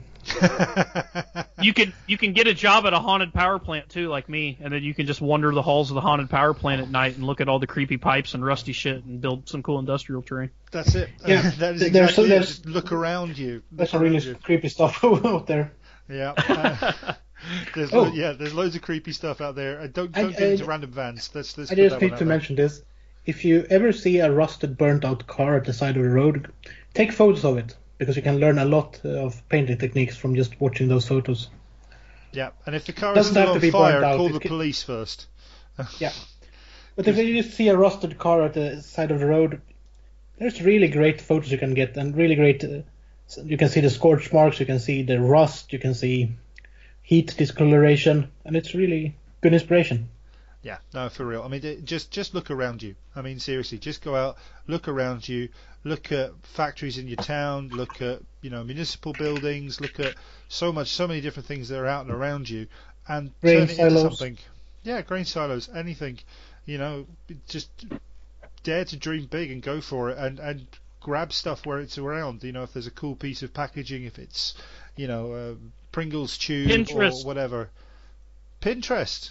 Yeah, that's a point. We haven't mentioned Pinterest, and there's always weird shit on Pinterest. Yep. So. I thought that was the tagline for Pinterest. It probably is. It probably is. But otherwise, I think it's about time that we sort of wrap this one up. Ryan, thank you ever so much for coming on and talking, helping us with some lists and talking terrain. I'm sure we'll want to come and revisit this in the future.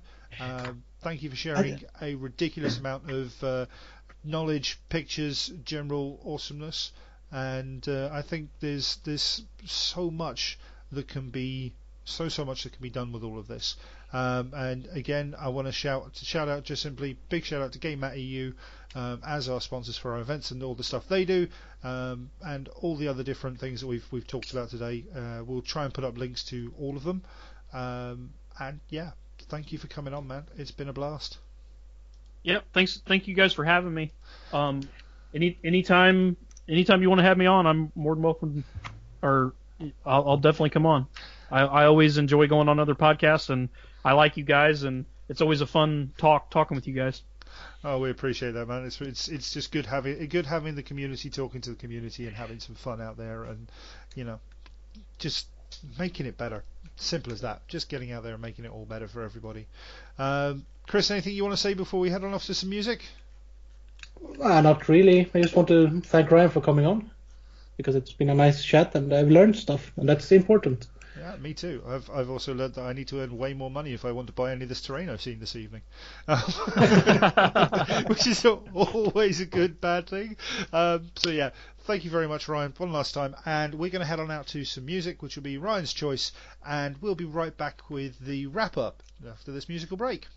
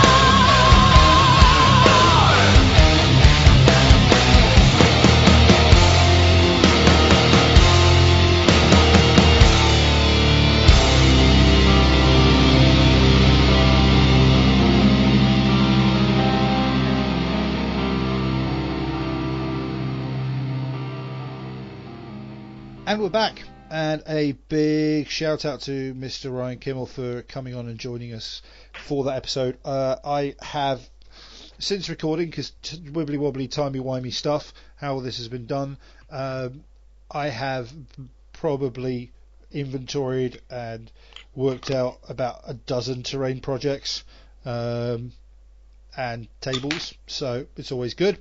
I know you've got a plan as well, Chris. Yeah, but I stuck with just doing one plan. Yeah, that's way more feasible. That's way more feasible if you want to actually do something. I'm going to try and stick with one plan. At least, You know how it is. Do or do not. There is no try. Exactly. Yeah. Okay, fine. You just had to go all fucking Yoda on me, didn't you? Fair enough. There is, however, a movie with running away from lava, badly made with a spaceship. Oh dear. Right, we're not talking about that. No, I'm not talking about that. Grumble, grumble, Rogue One, grumble, grumble. Anyway. Yeah, so it was it's brilliant. So bad. Shut up. We talk. Well, you're entitled to your opinion. It can be wrong, but you're entitled to it. Yeah, I know, because it isn't wrong in this case. From a cinematic standpoint, the fanboy standpoint still likes it. Fair enough. I'm not even going down that rabbit hole with you, man. We could be here in a whole other podcast. So, yeah, reasons why Rogue One sucks. That's a good podcast. Let's move on. I can hear the rage. So we basically have just put in the can a really awesome hobby episode. Tie it in with your Citizen Soldier program. Tie it in with your local event. Tie it with whatever you want to tie it in with, and just get out there and make the hobby awesome. Yeah, there's no other way of saying it. There's such a list of things to go and do, places to go and visit, and sort of go, I want to buy this, I want to buy that, and do it. Could you outsource it to Northern European and Eastern European people if you do a late era Empire Citizen Soldier project? Because no one in Rome wanted to be a soldier anymore. Could do. You could outsource anything these days, mate. You know, there's going to be someone somewhere doing it. Speaking of, GameAct.eu are one of them. Yeah. We mentioned it earlier. And we just say it again because they're awesome. They're sponsoring our event series. We love them, and big thank you to those guys. So let's blitz through, because it's been a long episode already. Let's blitz through our wrap up. So as we mentioned last episode, there's a new mission out for the global campaign for our month. We've already gone through at the beginning of this episode the competition that we're running, but just a reminder that there's a battle report competition that we're running, and we'd love you guys to get involved in that and chance to win the Forge World Traitor Terminator in Traitor Terminator. Yeah, I was going to try and get Librarian in there, but in Librarian in Cataphracti. The guy with the great demon hand job. There we go. That's I must also say that in our post on our Facebook page at least, Andrew Hollis described in a comment how you do when you are writing a battle report. Yeah. If you don't know, there's a description there. Yeah. So if you need some help, pop along and have a look at that. And then we've got that all going on. Have to check. I mean, have you checked the latest how we're doing? I think it's 12 to 13. Yeah, I think. Because there's been some updates today. So you mean that the traitors are in the lead? Yeah, for once. Hey, what do you mean for once? They've been doing pretty well the global campaign. They've actually been at around 4 all the way through this month. Oh yeah, in that respect, yes. No one care about the other ones because they're not my planets. This is my planet. No, where you go.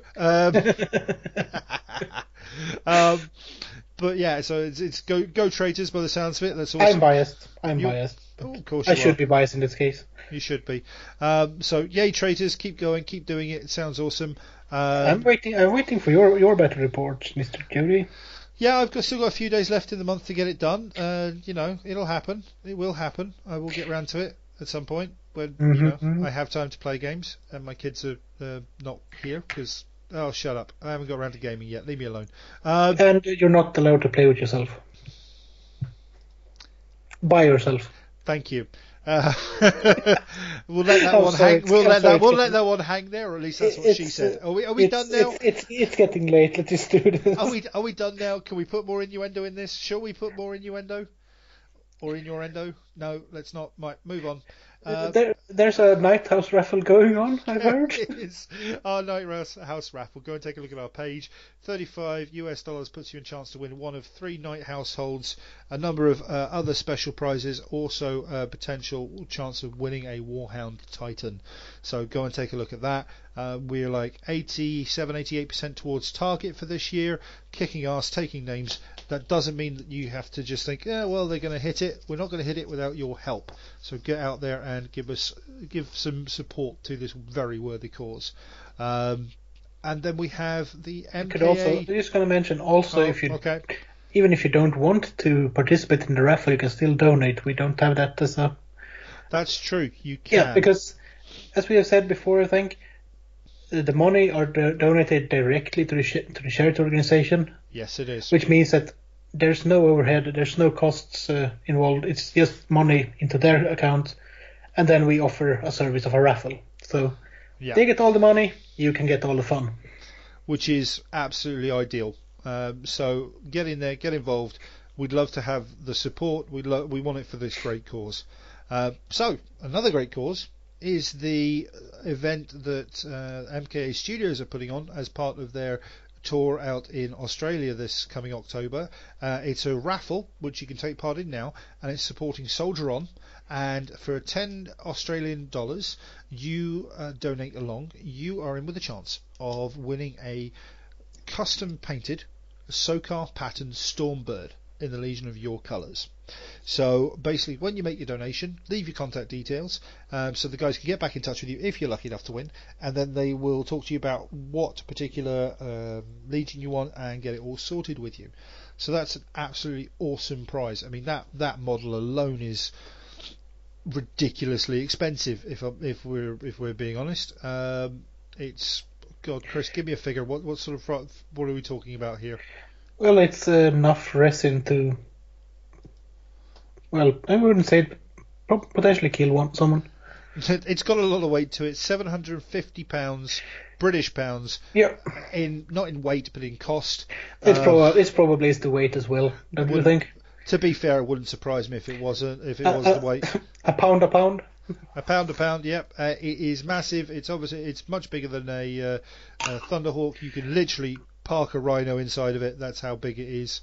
It's awesome, and these guys are doing it for a wonderful cause. So again, please go along and support that. Link will be in our show notes. Go on, Chris. You got something there. You could always ask them to just paint them like Blood Ravens, or. That is true. It does say Legion, but I do believe that these guys are very. They're technically 1,000 Suns, aren't they? Technically, yeah. With the thieving abilities of Korax boys. So basically, they're 1,000 Sun Ravens, 1,000 Sun Raven Guard, proto or super upped Marines. I don't know. What's the right phrase? No idea actually. In this case, I not know where you're going. But you can also get it probably painted lime green if you play Sons of Medusa. Why? Why would you? They're sub part of the Iron Hands. Doesn't make it any good. I didn't say good. Okay, fair enough. So I'm just trying to be a bit objective. A bit of hyperbole here. Yeah, I was going to say. Because this is a great charity. The money goes to a great cause. Yeah, and it does. as with this charity, the money goes directly to the charity. As with ours, I mean, with the Night House raffle. And that's important, I think, that the money goes directly to the charities and not all of the incentives that we, as the part of the community, can give. It's just a bonus, because charity is a good thing, it really is. And if the money I'm not really sure what I'm going here. I'm just going to say basically, if you can support something good, do it, and there's a chance to win something awesome out of it for yourself as well. Yeah, and you should never be afraid of thinking that if I donate, the money will just go to buying the stuff that I might win, and so I won't donate. That's not the case in any of these charities. Everything is donated for it already. Yeah, exactly. Jody's basically sitting in a pile of knights currently. Well, Not literally, but not literally. because we Just want want them to in make one sure that- piece. I just want to make sure it's not literally, but he has a pile of knights around him. So does Stu, and so does Freddy. Yeah, and they're getting painted. So I bet there's a Stormbird somewhere around one of the MK guys as well. Maybe orbiting. Maybe no. Yeah. Maybe they are orbiting it because it's so massive. Yeah, this is true. So let's talk about what we've got coming up, because we've got events coming up, and it's important that we talk about them. Coming up in less than 4 weeks, because it's on my painting deadline, is the Scorpius, or Scorpius, if we're going to be, we keep mentioning this, correct in saying. That is taking place 12th and 13th of August. It's going to be up in Sollentuna, just outside of Stockholm, and it's a small event. There's only a dozen players taking part now due to drop-offs, change of location, all that sort of stuff. However, I will say it again, if you're going up from the Malmo area and you are interested in the event but can't really afford the train costs, give me a shout directly and I will be driving up with a friend of mine, so I've got 2 spaces in my car. We split the fuel costs and everything's good. Should we just mention that it might not be the Spartan anymore that they're riding? It might actually fit in the car. It's the Party Spartan 2.0. That's what it is. It is the Party Spartan 2.0. So it's got like assault rams and everything. It's large enough to actually fit the old Party Spartan in it.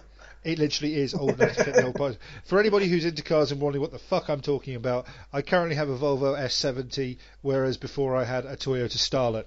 The Toyota Starlet would literally fit in the back of the car.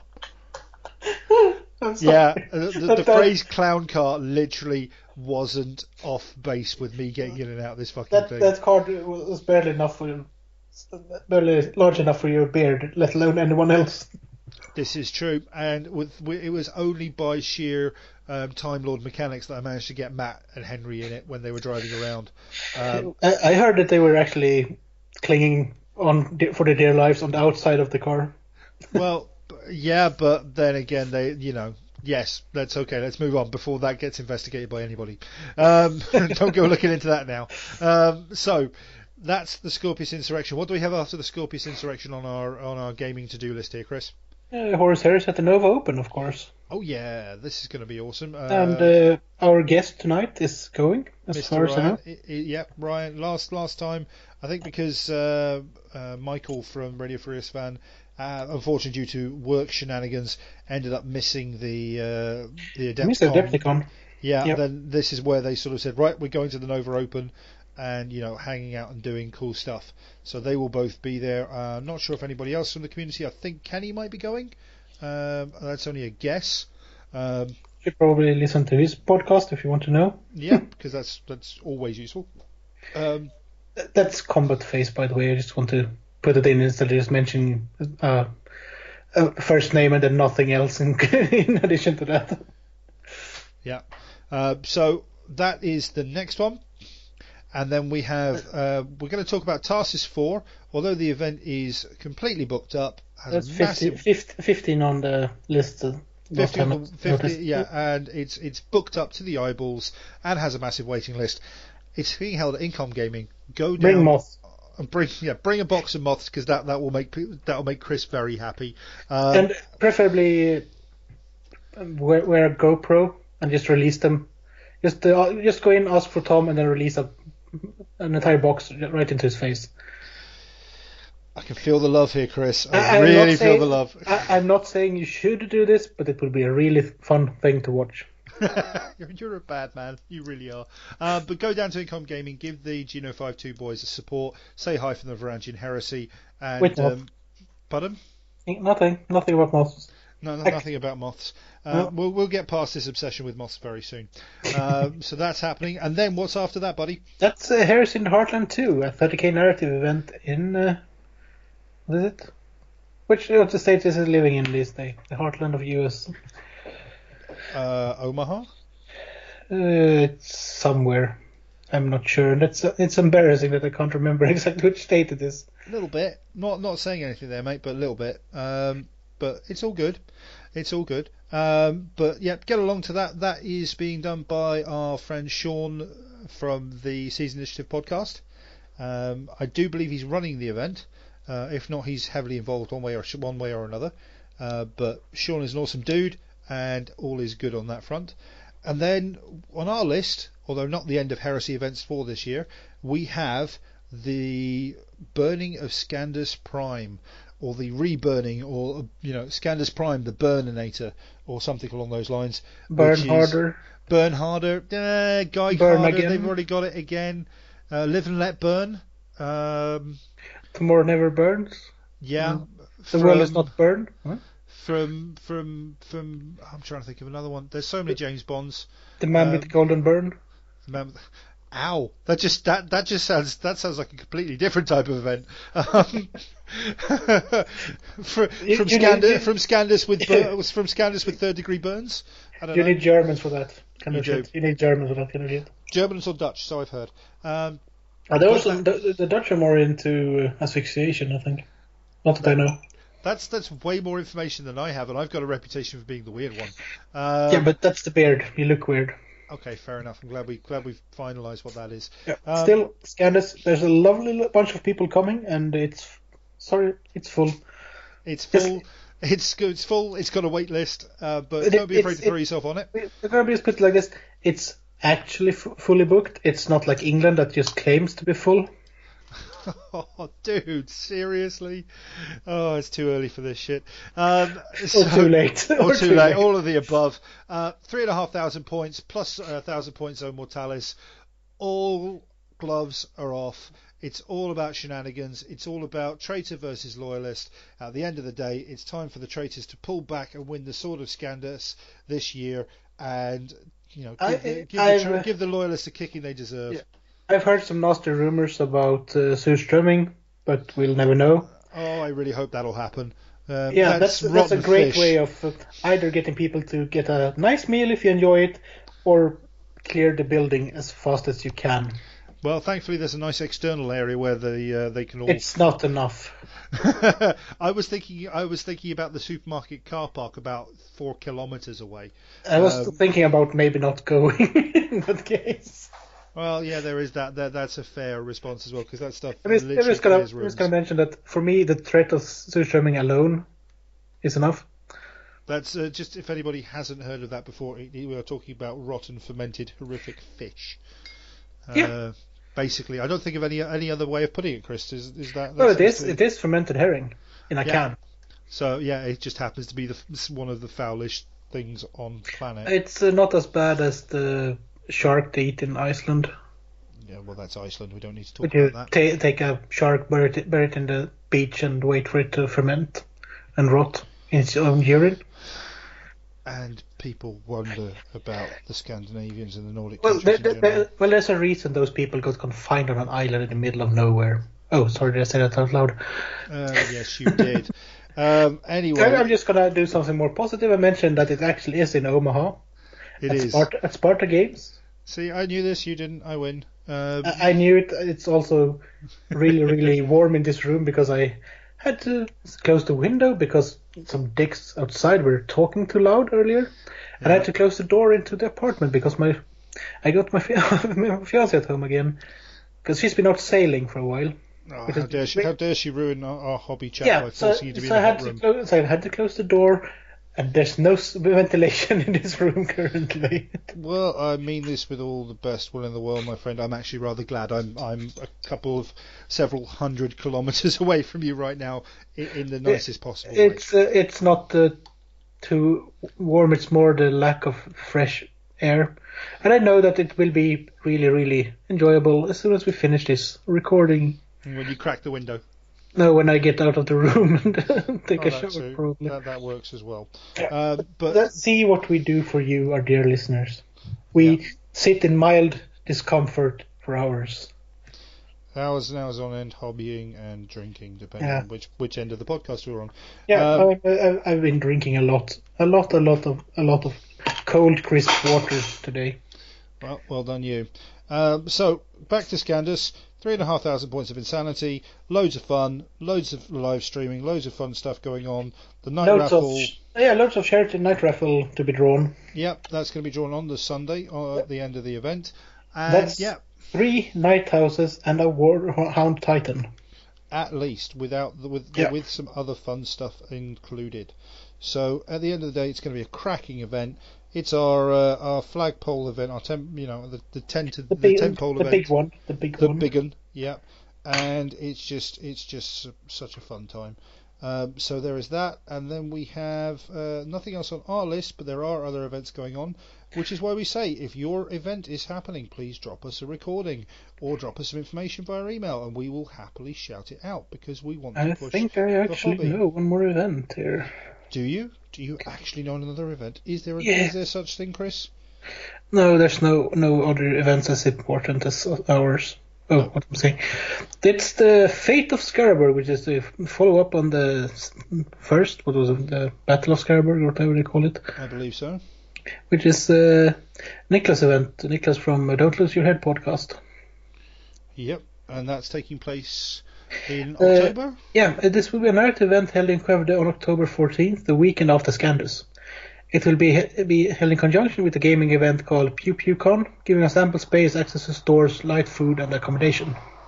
Awesome. It's a one-day event divided into a 2,500 regular game style play and a 1,250 points Sun Mortalis style game, more in line with the Game Master type of play. Awesome. You'll have to sign up for either of these two types of games. More detailed playback will probably be up within a couple of weeks. Cool. And they got 20 players that can be accommodated. That's awesome. So there we are. The week after Scandus, there is another event out there already. So I think there's an Avaria somewhere around there as well. But I think there's an Avaria. It might even be the same weekend, as far as I know. But we could also mention that if you want your event, shout it out. You could just get hold of us and we will do it, or get a recording and we will play that one. Yep. Or if you briefly want. I'm just going to throw that out as an idea here, Jody. Yep. If you briefly want to just come on for 15 minutes, 30 minutes, and just talk about your event, describe the event, talk about the fluff, the feel you want for the event, just to maybe do an ad for your event if it's in the future, contact us. We can see what we can do, basically. Yeah, for sure. I mean, anything that promotes the hobby, we're good for it. So I'm up for that, Chris. I like that. I think that's a really good call. And as I said, it might just be 15-30 minutes. You don't have to commit to an entire episode as a guest host, which might be a bit daunting or might not be what you want. But if you just want to put your event out there and get people to know where it is and how to get a hold of you for the event, we are accommodating. We are accommodating. This is very, very true. So, I think, unless there's anything else we want to add, I think we're pretty much done with this one. I'm rambling, so probably not. But we can blame that on the heat. So it's all good. So that being the case, I think we're going to call this one done, put a fork in it, and I'm going to say it's a good night from me. And me. And remember, guys, treat life like 30k, be Angron in the streets, be Fulgrim in the sheets, and try not to lose your head. This is the Varangian Heresy Podcast, signing off. Let the bodies hit the floor, let the bodies hit